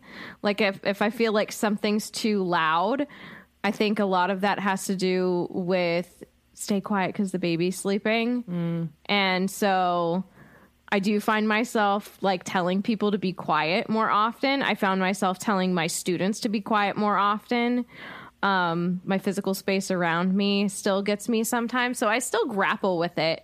The noise level and the space, my space around me. Like, I think I said this on the pod before. Literally, when I came home from the hospital, my mother and sister were there, and I think my mother-in-law was there, and so it was my husband, and then new baby and dog, and then poor Matt, my brother-in-law showed up with dinner for us, and I flipped because there were too many people, and my house is small, and it sent me over the edge, and I will never forget that feeling because that's when I was like, oh, that's new. Yeah, it sucks, doesn't it? It really sucks. And I still deal with that now. I talk about it a lot with Marty. I think I've talked to you about it before too. Yeah, we talk about our anxiety all the time. Yeah. And I My was whole literally family just saying is- this morning. my whole family's anxious like all the time. Well, I was telling Marty this morning, I was like, do you ever get anxiety where you like, you play something out in your head how something's going to go, and then it runs like a flipping train, and it's like the worst case scenario, and you're like flying down this hill on these things that they never have happened, and they're pretty much unlikely to ever happen. Yeah. And you go with it. There was an event that took place yesterday that had my mind going. It was a horrific tragedy. And I was like, yeah, I'm experiencing some of that. Literally said this morning. He goes, yeah, don't do that. And I go, that's literally not what you say to someone who's going through that. And he's like, You just don't be sad. No, Just don't be anxious. He's like, right? I know what you mean. He's like, I'm sorry. And it's like, yeah. So sometimes my brain does that, which is all sorts of funs and giggles. Sorry, I talked a really long time about that. But I feel like that's something that a lot of people go through. Let's talk about it. Yeah. Well, and that's the thing. Like my biggest thing is like I didn't recognize that I had anxiety until I was like out of high school, and I've had it probably since I think I remember like really going into high school and everything changed like with that. But like again, I come from a family of like honestly, like my mother gets anxious every Sunday. She hates Sundays. Like she's like, I don't know what it is. Like my Sunday dad's blues. anxious, my siblings are Sunday anxious. So scaries. like, and sometimes like I just am better at like dealing with it than other days, and like some seasons are better. Like it just depends on. So have I defeated it? No, I think I'm going to have anxiety for the rest of my life, but I can at least I recognize it now. Where like before I was like, I don't know why I'm feeling all of these things, and then like I think the internet was like, oh, hey, this is anxiety. And then really with like being on it more and like with other people like Swisher Support and like the group, and people are like, oh, I do that too. And I was like, oh my gosh, I'm not like the only weirdo. Like other people, like Tiffany saying, has like the thing where you have one thought and it races through like, this is exactly how this situation's going to go. And my biggest thing is like walking into situations where like, if I don't know what it's going to be like, and I think that like, a lot of times it's like a family function. Like if I don't know who's going to be there, what's going to happen, how are they going to react to me? Because it all depends on how they're doing that day. Am I doing this, this, and this? And like that gives me anxiety. And a lot of times I used to like self-medicate. Like I would like have a glass of wine or two before going to like say a family function. And then I recognize like that's really terrible. Yeah, let's not do this. You shouldn't do that. Yeah, no, I feel you. I mean, truthfully, that's one of the reasons why I mean, I know I had a glass of wine tonight, but if I'm having a bad day, I will not drink. Like my sleep I will gets not affected, eat so, like, something that's horrible for you, because that's going to trip me into a habit that I really don't want to create. Like if I drink too much coffee and if I have had like too much wine, so like I'll take coffee breaks, I take alcohol breaks, like I like Sober September, baby. I love an alliteration. So like I took the month of September off, so I'm calling it a sober September, because like I need those breaks where like I'm not doing anything, or like I'll take a couple of weeks off coffee if I'm like I haven't really been sleeping, because that brings me anxiety. And like I've taken myself out of situations like if I'm already anxious and like say there's like a family function, and especially now with like COVID, nothing's happening, but I'm not going to put myself in a situation that's just going to bring me anxiety. And sometimes it's hard for other people in my life to like accept that. But not to say I don't care, but I don't. It's okay to say no. Yeah. It's okay to say no. And boundaries. Yes. Yeah. Well, and that's something my family struggles with. So, yeah. I'd say like for me, my Bogart is probably feeling trapped. Feeling like in a rut. I had like a very kind of controlling childhood, and a lot of like, I don't know, I just felt very like trapped in my circumstances. And so I spent basically my entire adulthood running from place to place to place, different majors, different colleges. I mean, requesting transcripts for me is a freaking nightmare, because I've been to so many schools. I understand I've lived that. all over the world. I kind of have been to a lot too.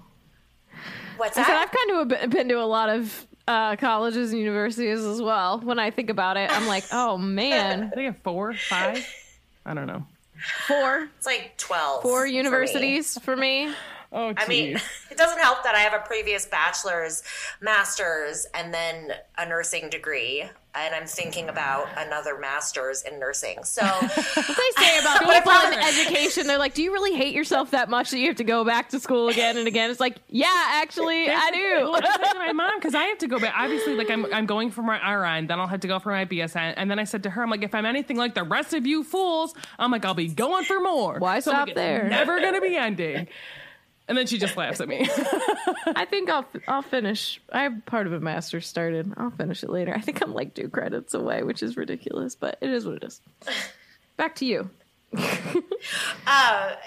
I mean, it's totally on topic because like that was my biggest fear was just being trapped. And so I did everything. But then like about 10 years ago, I decided I was done with that. And I figured out how to stay in one place. And, I mean, speaking on ridiculous specifically, like I like to make fun of, my issues. I think that's what we all like to do. But I feel like, I mean, I've lived in the same place for like 8 years now. I'm married, which is a commitment that I was previously terrified of. I have 2 children. I've been at the same job for a while. So like, I call it a win. There you go. I've learned how to commit.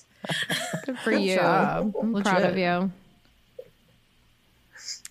I think I have 2 examples, I guess. I have one that I haven't really figured out how to overcome, and then one that I did. So one that I struggle with a lot is thinking that I'm a closer friend to someone than they view me.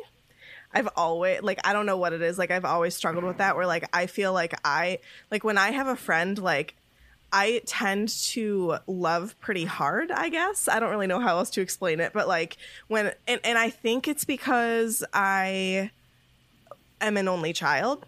So because anytime I like would have a friend that I would consider my best friend, I really like grasped onto them and like I never wanted to let them go because I was like, you're my best friend. You're who I want to hang out with all the time. Like sleep over my house, come over as often as you want. Like I've always been that type of kid. My mom always said that to me. She's like, you like get obsessed with people, and I'm like, it's not bad. Like it's not bad. It's just that like The Mariah Carey song was written about Megan. but I almost feel like that has kind of like then stemmed into something else where it's like I feel like I have like these people that I consider like really good friends, and then like my anxiety gets to me and I'm like, do I think that I'm a closer friend than they think that I am? And like then I just like double. Am I annoying? Am I going to ruin things? Am I annoying? Am I being too pushy? Am I coming on too hard? Am I asking to do things too often? Right. Am I texting them too much? Am I sharing too much with them? Like I think those things all the time. You can text me anytime. And it's just like sometimes I don't know, like sometimes I'll actually like catch myself and I'll be like, should I send this text message? Is this too much? Have I sent too many in like the past week? Like those types of things where I'll like be ready to send a text and then I'll just like delete it and I'll be like, no, I'm being too extra or something. Like I just, I don't know. Or like, I'll like invite them to do things or I'll like give them a gift and I'll be like, was that too much? Like, should I not have given them a gift? Are we not on that level yet? Like what's going on? Like that sort of thing. Where's my just gift? something that I've never really like, I guess learned how to deal with. I don't know how to banish that Bogart. It's just anxiety and that's my form of it. Kind of like everybody else has said. But one that I did, so one of my biggest Bogarts for like probably the past 3 years was my job. I like just everything about that job just gave me anxiety. I hated going into work. There were times where I would just like cry about going into work. And I guess this is another form of anxiety, but like I feel like I hop jobs too much because I feel like I do this pattern where like I find a job, I think I really like it, and then I'm there for a couple years and all of a sudden like everything feels wrong with it, and I'm like, is this my form of like, I don't know how to commit to jobs? Like, do I get scared because I've been there too long, and then do like I manipulate things in my head and tell myself that like all of these things are wrong when in reality they're not? Go ahead, Vanessa. Sorry. I was just going to say, I don't think it's in your head because first off, and this is my spiel about unions, but like back in the day, people used to like retire at the same job they'd worked at for like 30 years, right? But that's because jobs back in the day gave like pensions, and they had like proper HR unions, and they had like, or HRs, and they had like a proper process for like problems that you have in your company. But now it's such like a what is it? The word I'm looking for, like the company you work for can just do anything to you. And so, a job that might have felt great doesn't feel so great anymore because they're treating you like crap. Yeah. And I do. something that we've talked about this as friends, and when we were talking about how our parents like perceive like the things that we're doing, our generation is different than their generation.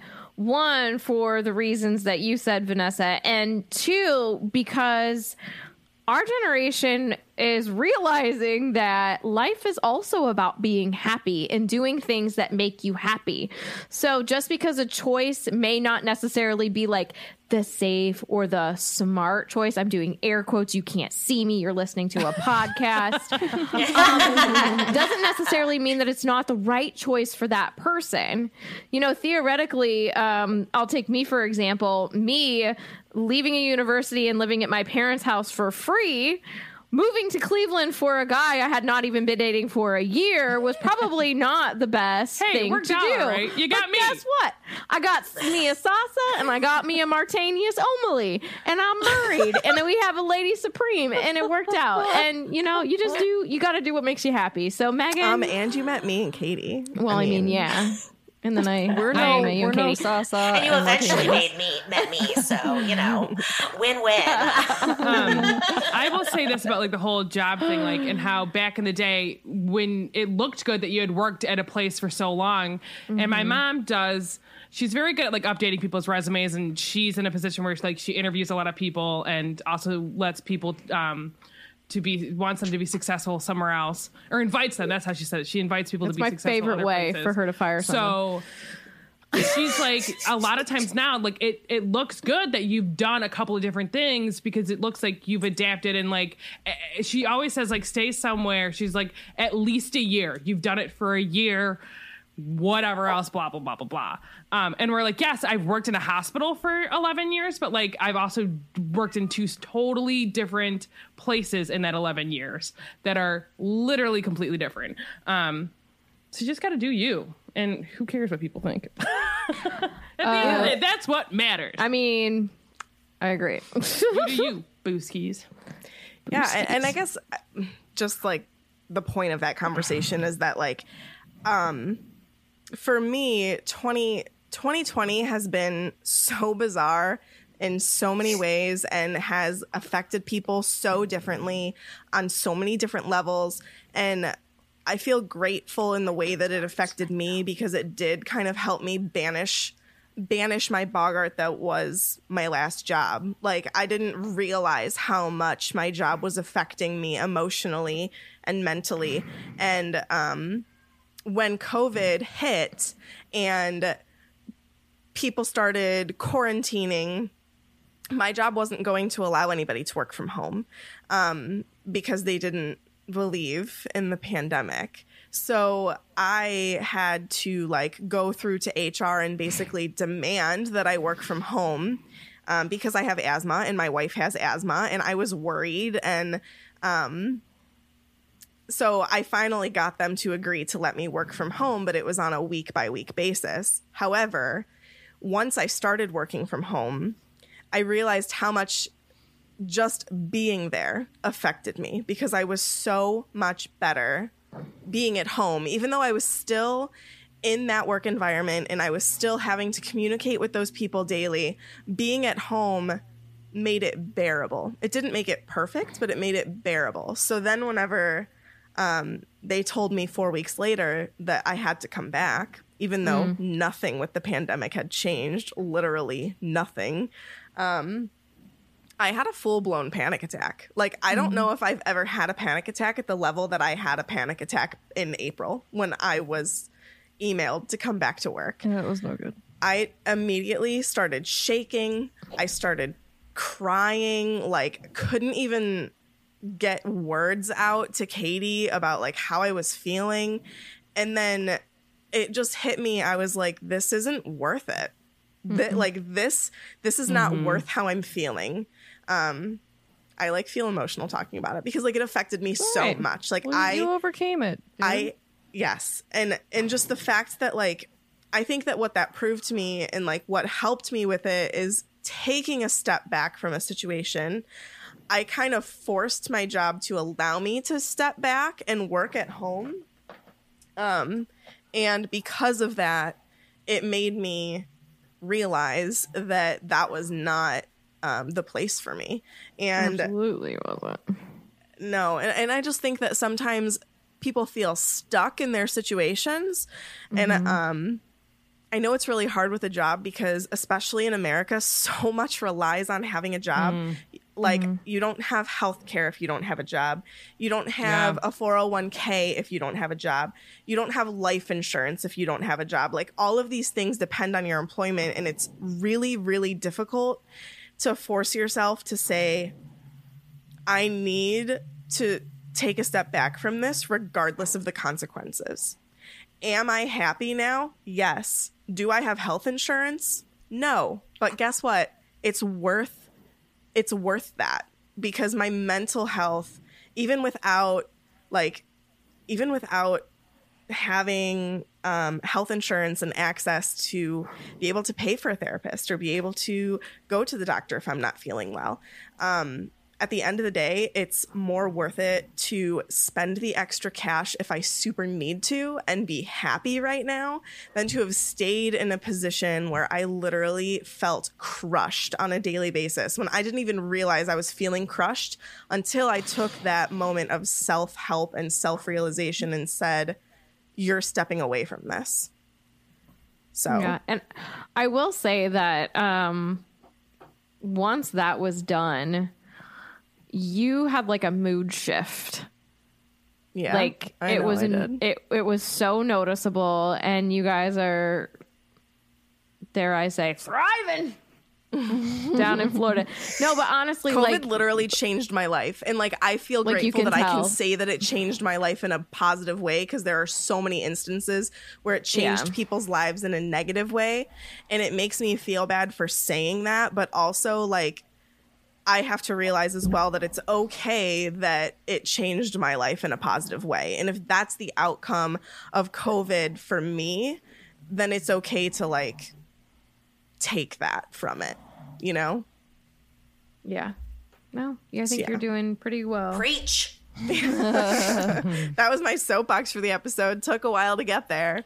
But yeah, honestly, like self-care is so important. And it's not easy to get there. No, it's really hard sometimes to sit down and say, I need to do this for me. And I don't need to have an explanation for why I'm doing it. I just personally know that I need to do it.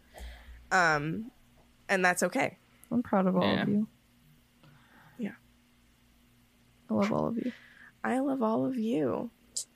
I love me. No, Can I we also move on? love all of We you. have 3 more questions and then we're done. Okay, yeah, 3 more. What a question. Forgot what we were in the lightning bolt round with that one. There's like 5 of us answering. It's a lot. Maui Potter asks, this is a fun one. If you could go anywhere in the world, where would it be? Except Hogwarts, because that's an obvious for some people. I would go to Ireland and the UK, and if I'm allowed to travel in 2021, my tush will be there. Same. Maybe It's all of that Italy, same. or maybe like I don't know. I'd love to go to Paris Somewhere again. with a beach. I just want to sit down in the sand. I'd also love to go to Salem again. Not cold and rainy. I'll take cold, but... Well, you know what? Honestly, Japan. even if it was raining, I would just come more prepared. I would rather it not rain. I don't want to cry in the pizza shop again with you. You didn't cry in the pizza shop. I cried in the pizza shop. We both cried. I cried because I was laughing so hard. Okay, that's totally different. Still tears. Eh. You know, Sarah, actually, my husband, I asked my husband that question last year. I asked him, because we travel a lot. And I said, in 2020, this is before COVID, where do you want to go? And he's like, Boston. And I was like, anywhere in the world, not the US, the world. And he's like, Boston. And I was like, Boston? He's like, Boston. And I was like, okay, well, I get to go to Salem, so that's okay. But he's really into Fallout, that video game. Yeah. Apparently it's in Boston. Anyway, Hey, live your dream, man. Live your dream. live your Bostonian Yeah, dreams. yeah. It really is super cool there, though. I'd also like to I go to really- Toronto. To Toronto? Yeah, I like Toronto. I want to go to Toronto and see all of the filming locations for my favorite show, Schitt's Creek. You guys knew I had to mention it sometime. Had to talk about it on this episode at some point. But honestly, I've been watching a lot of the Bucket List Family, and their zero fear of the ocean has me so jealous because I'm literally terrified.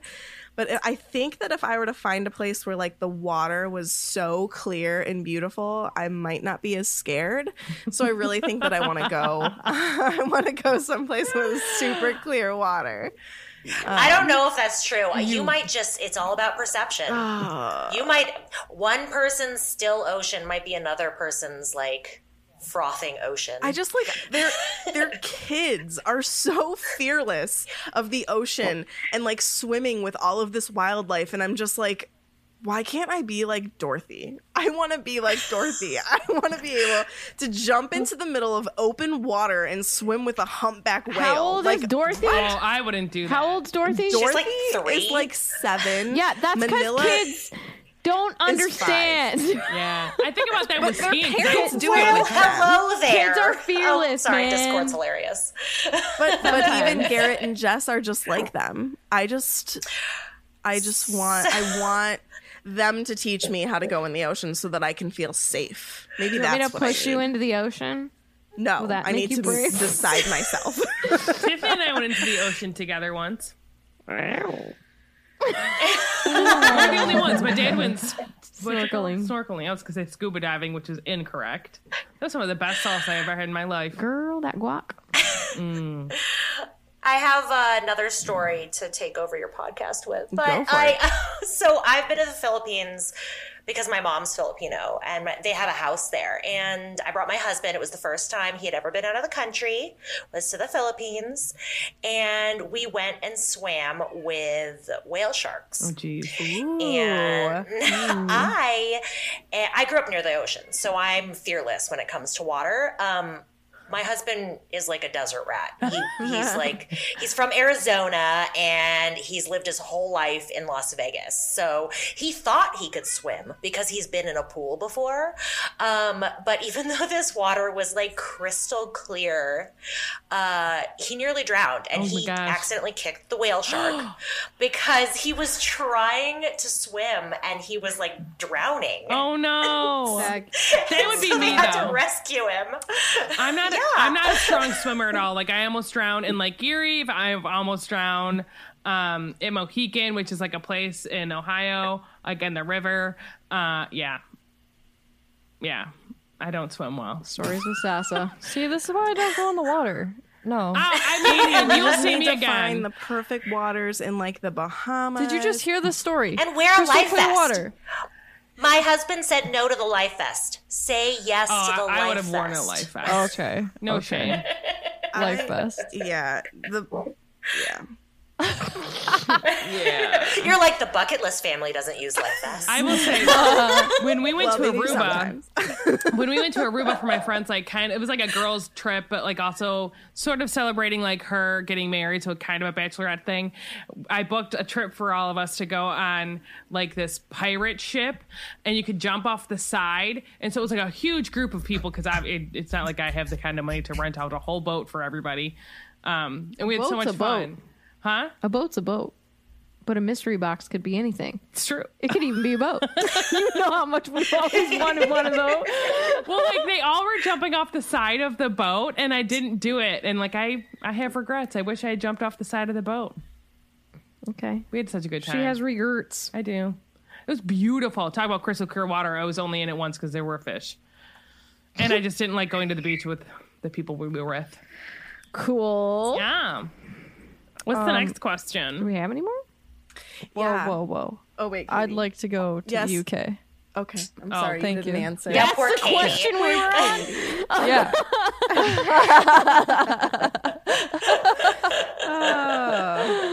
I just want to go to like Why a high this is a tea. multi-parter. Oh, have like a proper tea. I want a cucumber and cream cheese sandwich. I'll make you that. Come over. I got Schwabels. Okay. Yum yum.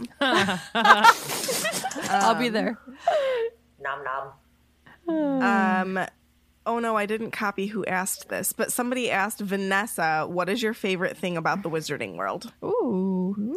Oh my gosh. That's a hard question. Magic. Can I Very good answer answer. that? Absolutely. Is Amazing. that- I think is that so. too much? Magic. I mean, I love how much it can do. I love the imagination that's inherent in it because you can do so much with it. I love the entire universe they created. I love the housing system. I love so much about the Harry Potter universe, but probably magic is my favorite part because you love can that. do so much with it. I love that. I love that as well. Essentially, you're saying that you love the essence of the Wizarding World. Yeah. I do. Gosh, I do. Why did I not copy paste who asked this? Because you don't know how lightning bolts work. I'm sorry. nor Okay, do this I. is the last. This is the last one. You guys mentioned divination earlier, and I was thinking in the Muggle world, crystals are considered to have some healing properties with mental issues, anxiety, depression, etc. Do you think crystals are seen as a weird thing in the Wizarding world, or as another form of healing? I would say feel- weird. I think it's question. weird. They probably think it's weird. because of the way that people were getting things in chamber. Yes. And divination is considered very weird. Yeah, Yeah, I think. I think A lot there's of a lot of think people it's a joke. now in real time life think that crystals are weird or like that's hokey, like it's not gonna it's Yeah. not a real thing. But I also think like there's the whole placebo effect. So if you think it's gonna like you know what I mean you're putting out like I literally bought a rose quartz ring so I can like let me get my love life. Like I want whatever. It's supposed to like You wanna bring open that your heart up vibe. to like not only like loving like another person but like self-love, which I know people in my own life would be like, well, that's weird. But at the same time, I'm like, I don't care what you think. But also like if you believe in it enough, you can like make it happen. There's something that's called like put it out into the world. It's going to come back to you or something. I love it. I have a friend who has MS, and she swears by the use of crystals. Dude, that's awesome. She does it all the time, and her wedding ring is actually instead of like a diamond or anything, it's like a natural crystal that she uses with whenever she like takes her time to like lay the crystals out and everything. I've never used them, so I don't like know proper. You're supposed to charge terminology. them. So I didn't know Yeah. this. I have So you're supposed to charge them, and you can either do it. So like, I think one way you can do it is, I would also, it depends. Like, so mine is, I have a rose quartz ring. So like I, depending on like what, if it's like something set in something, Google before you do anything, because like I put mine in sea salt water to charge it, and like it could also like I think if you did that, like say there were diamonds in it or something, like that could ruin the diamonds. So just Google it, or you could I guess put it out, and I don't know if it has to be outside or just like in the moonlight on a full moon to help charge it, because like it makes, this is gonna sound crazy to some people, but it makes sense to me that like if it's like attracting all of that, you just kind of want to cleanse it out and like recharge it. So you got to do that like monthly or whatever to like kind of Dude, I'm super Up into it. that. I'm And gonna it look makes into sense that. in my brain. Like, I had a friend that That's we were really talking cool. about tarot cards, and she's like, well, like, you got to kind of, you want them to, like, be a little bit used. And I was like, no, I totally get what you're saying. Like, you want to get a card, like a set of cards that, like, speaks to you, basically. Like, I get it. Yeah. Just not- I didn't now- know that there were multiple decks. Yeah. Yeah, someone mentioned that to me. I have a couple of things to add to that. There's a whole episode of Don't Call Me Crazy, the podcast about crystals. Go listen. And then, second, are we talking crystals like the Muggle idea, or are we talking crystals like a potions ingredient? Because, like, I bet they're used. I bet you they in are magic. used. I bet they are. Ooh, and I bet you, like, if you do use a crystal, like, if there's different properties or different things happen if, like, it's, like, quote, fully charged, or like someone in the Discord chat said, like, you could also charge them in sunlight. So, like, I wonder if, like, a stone has different properties depending on, like, Moonstone. it's been, well, like, if it's been out in the sun all day and that's how it was charged, or charged in the moonlight, or vice versa.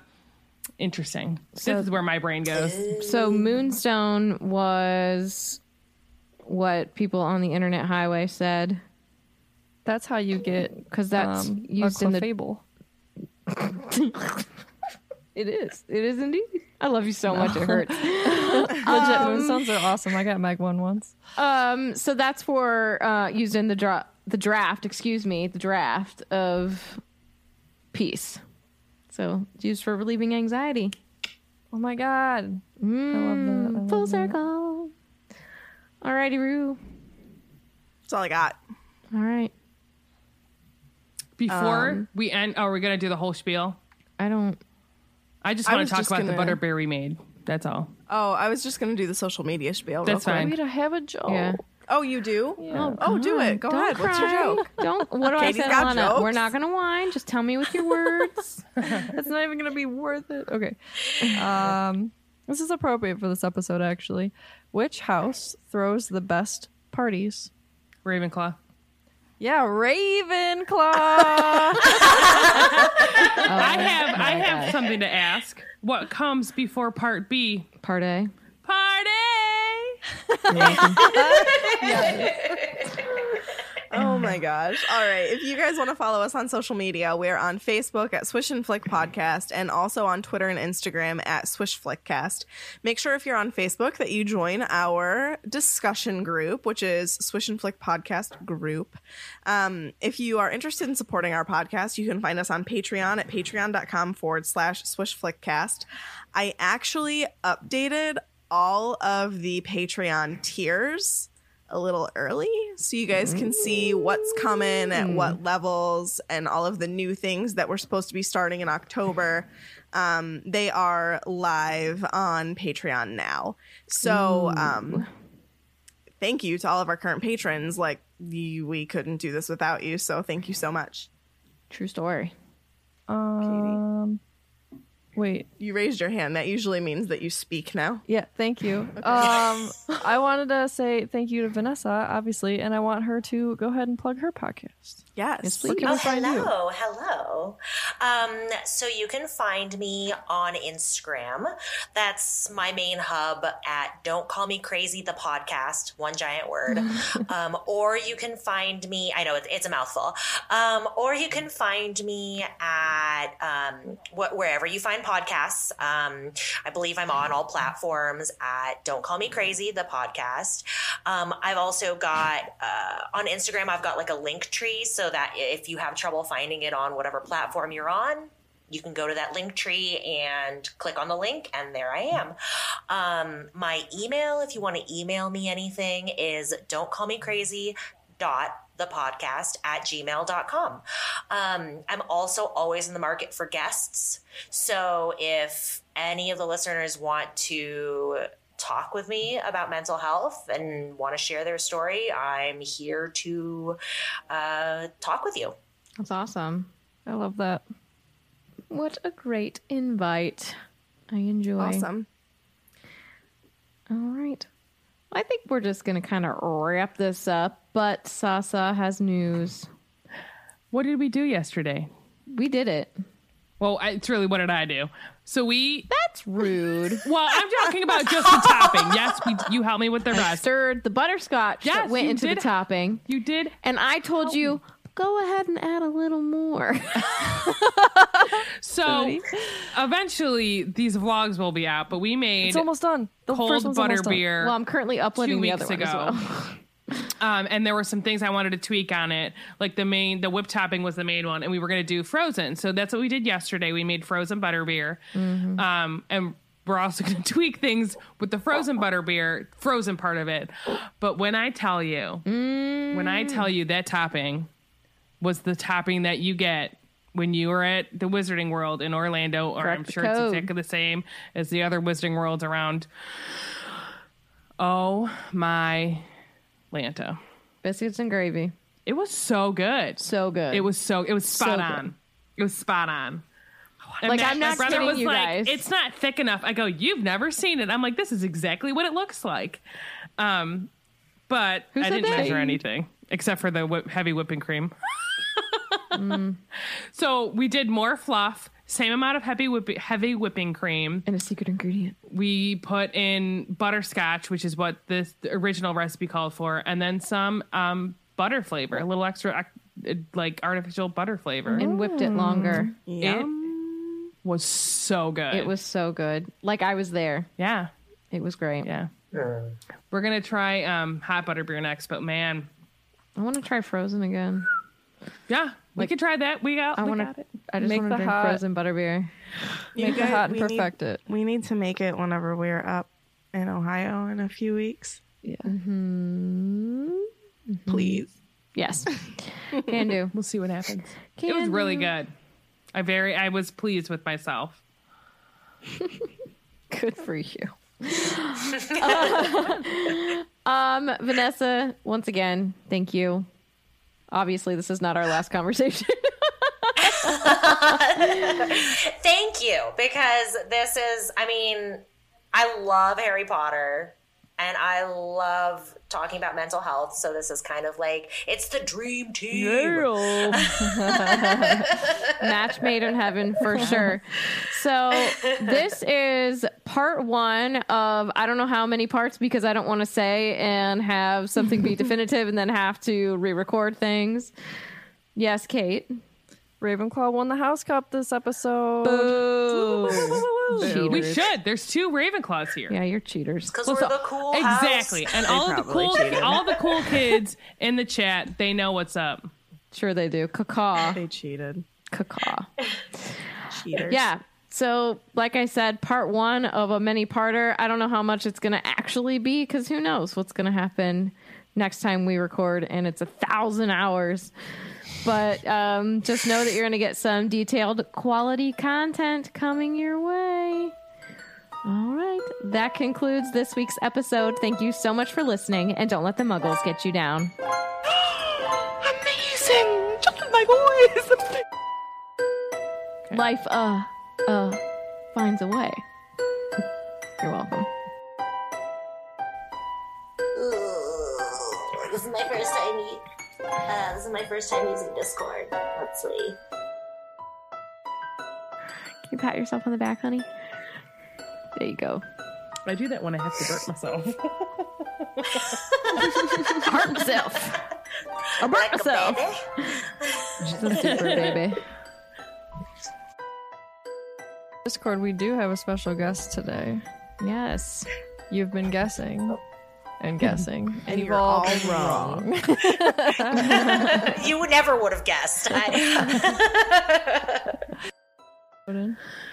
Okay. St. Mungo's for my dudes and my ladies. When you need mealtime inspiration, it's worth shopping Kroger, where you'll find over 30,000 mouth-watering choices that excite your inner foodie. And no matter what tasty choice you make, you'll enjoy our everyday low prices, plus extra ways to save, like digital coupons worth over $600 each week. You can also save up to $1 off per gallon at the pump with fuel points. More savings and more inspiring flavors make shopping Kroger worth it every time. Kroger, fresh for everyone. Fuel restrictions apply.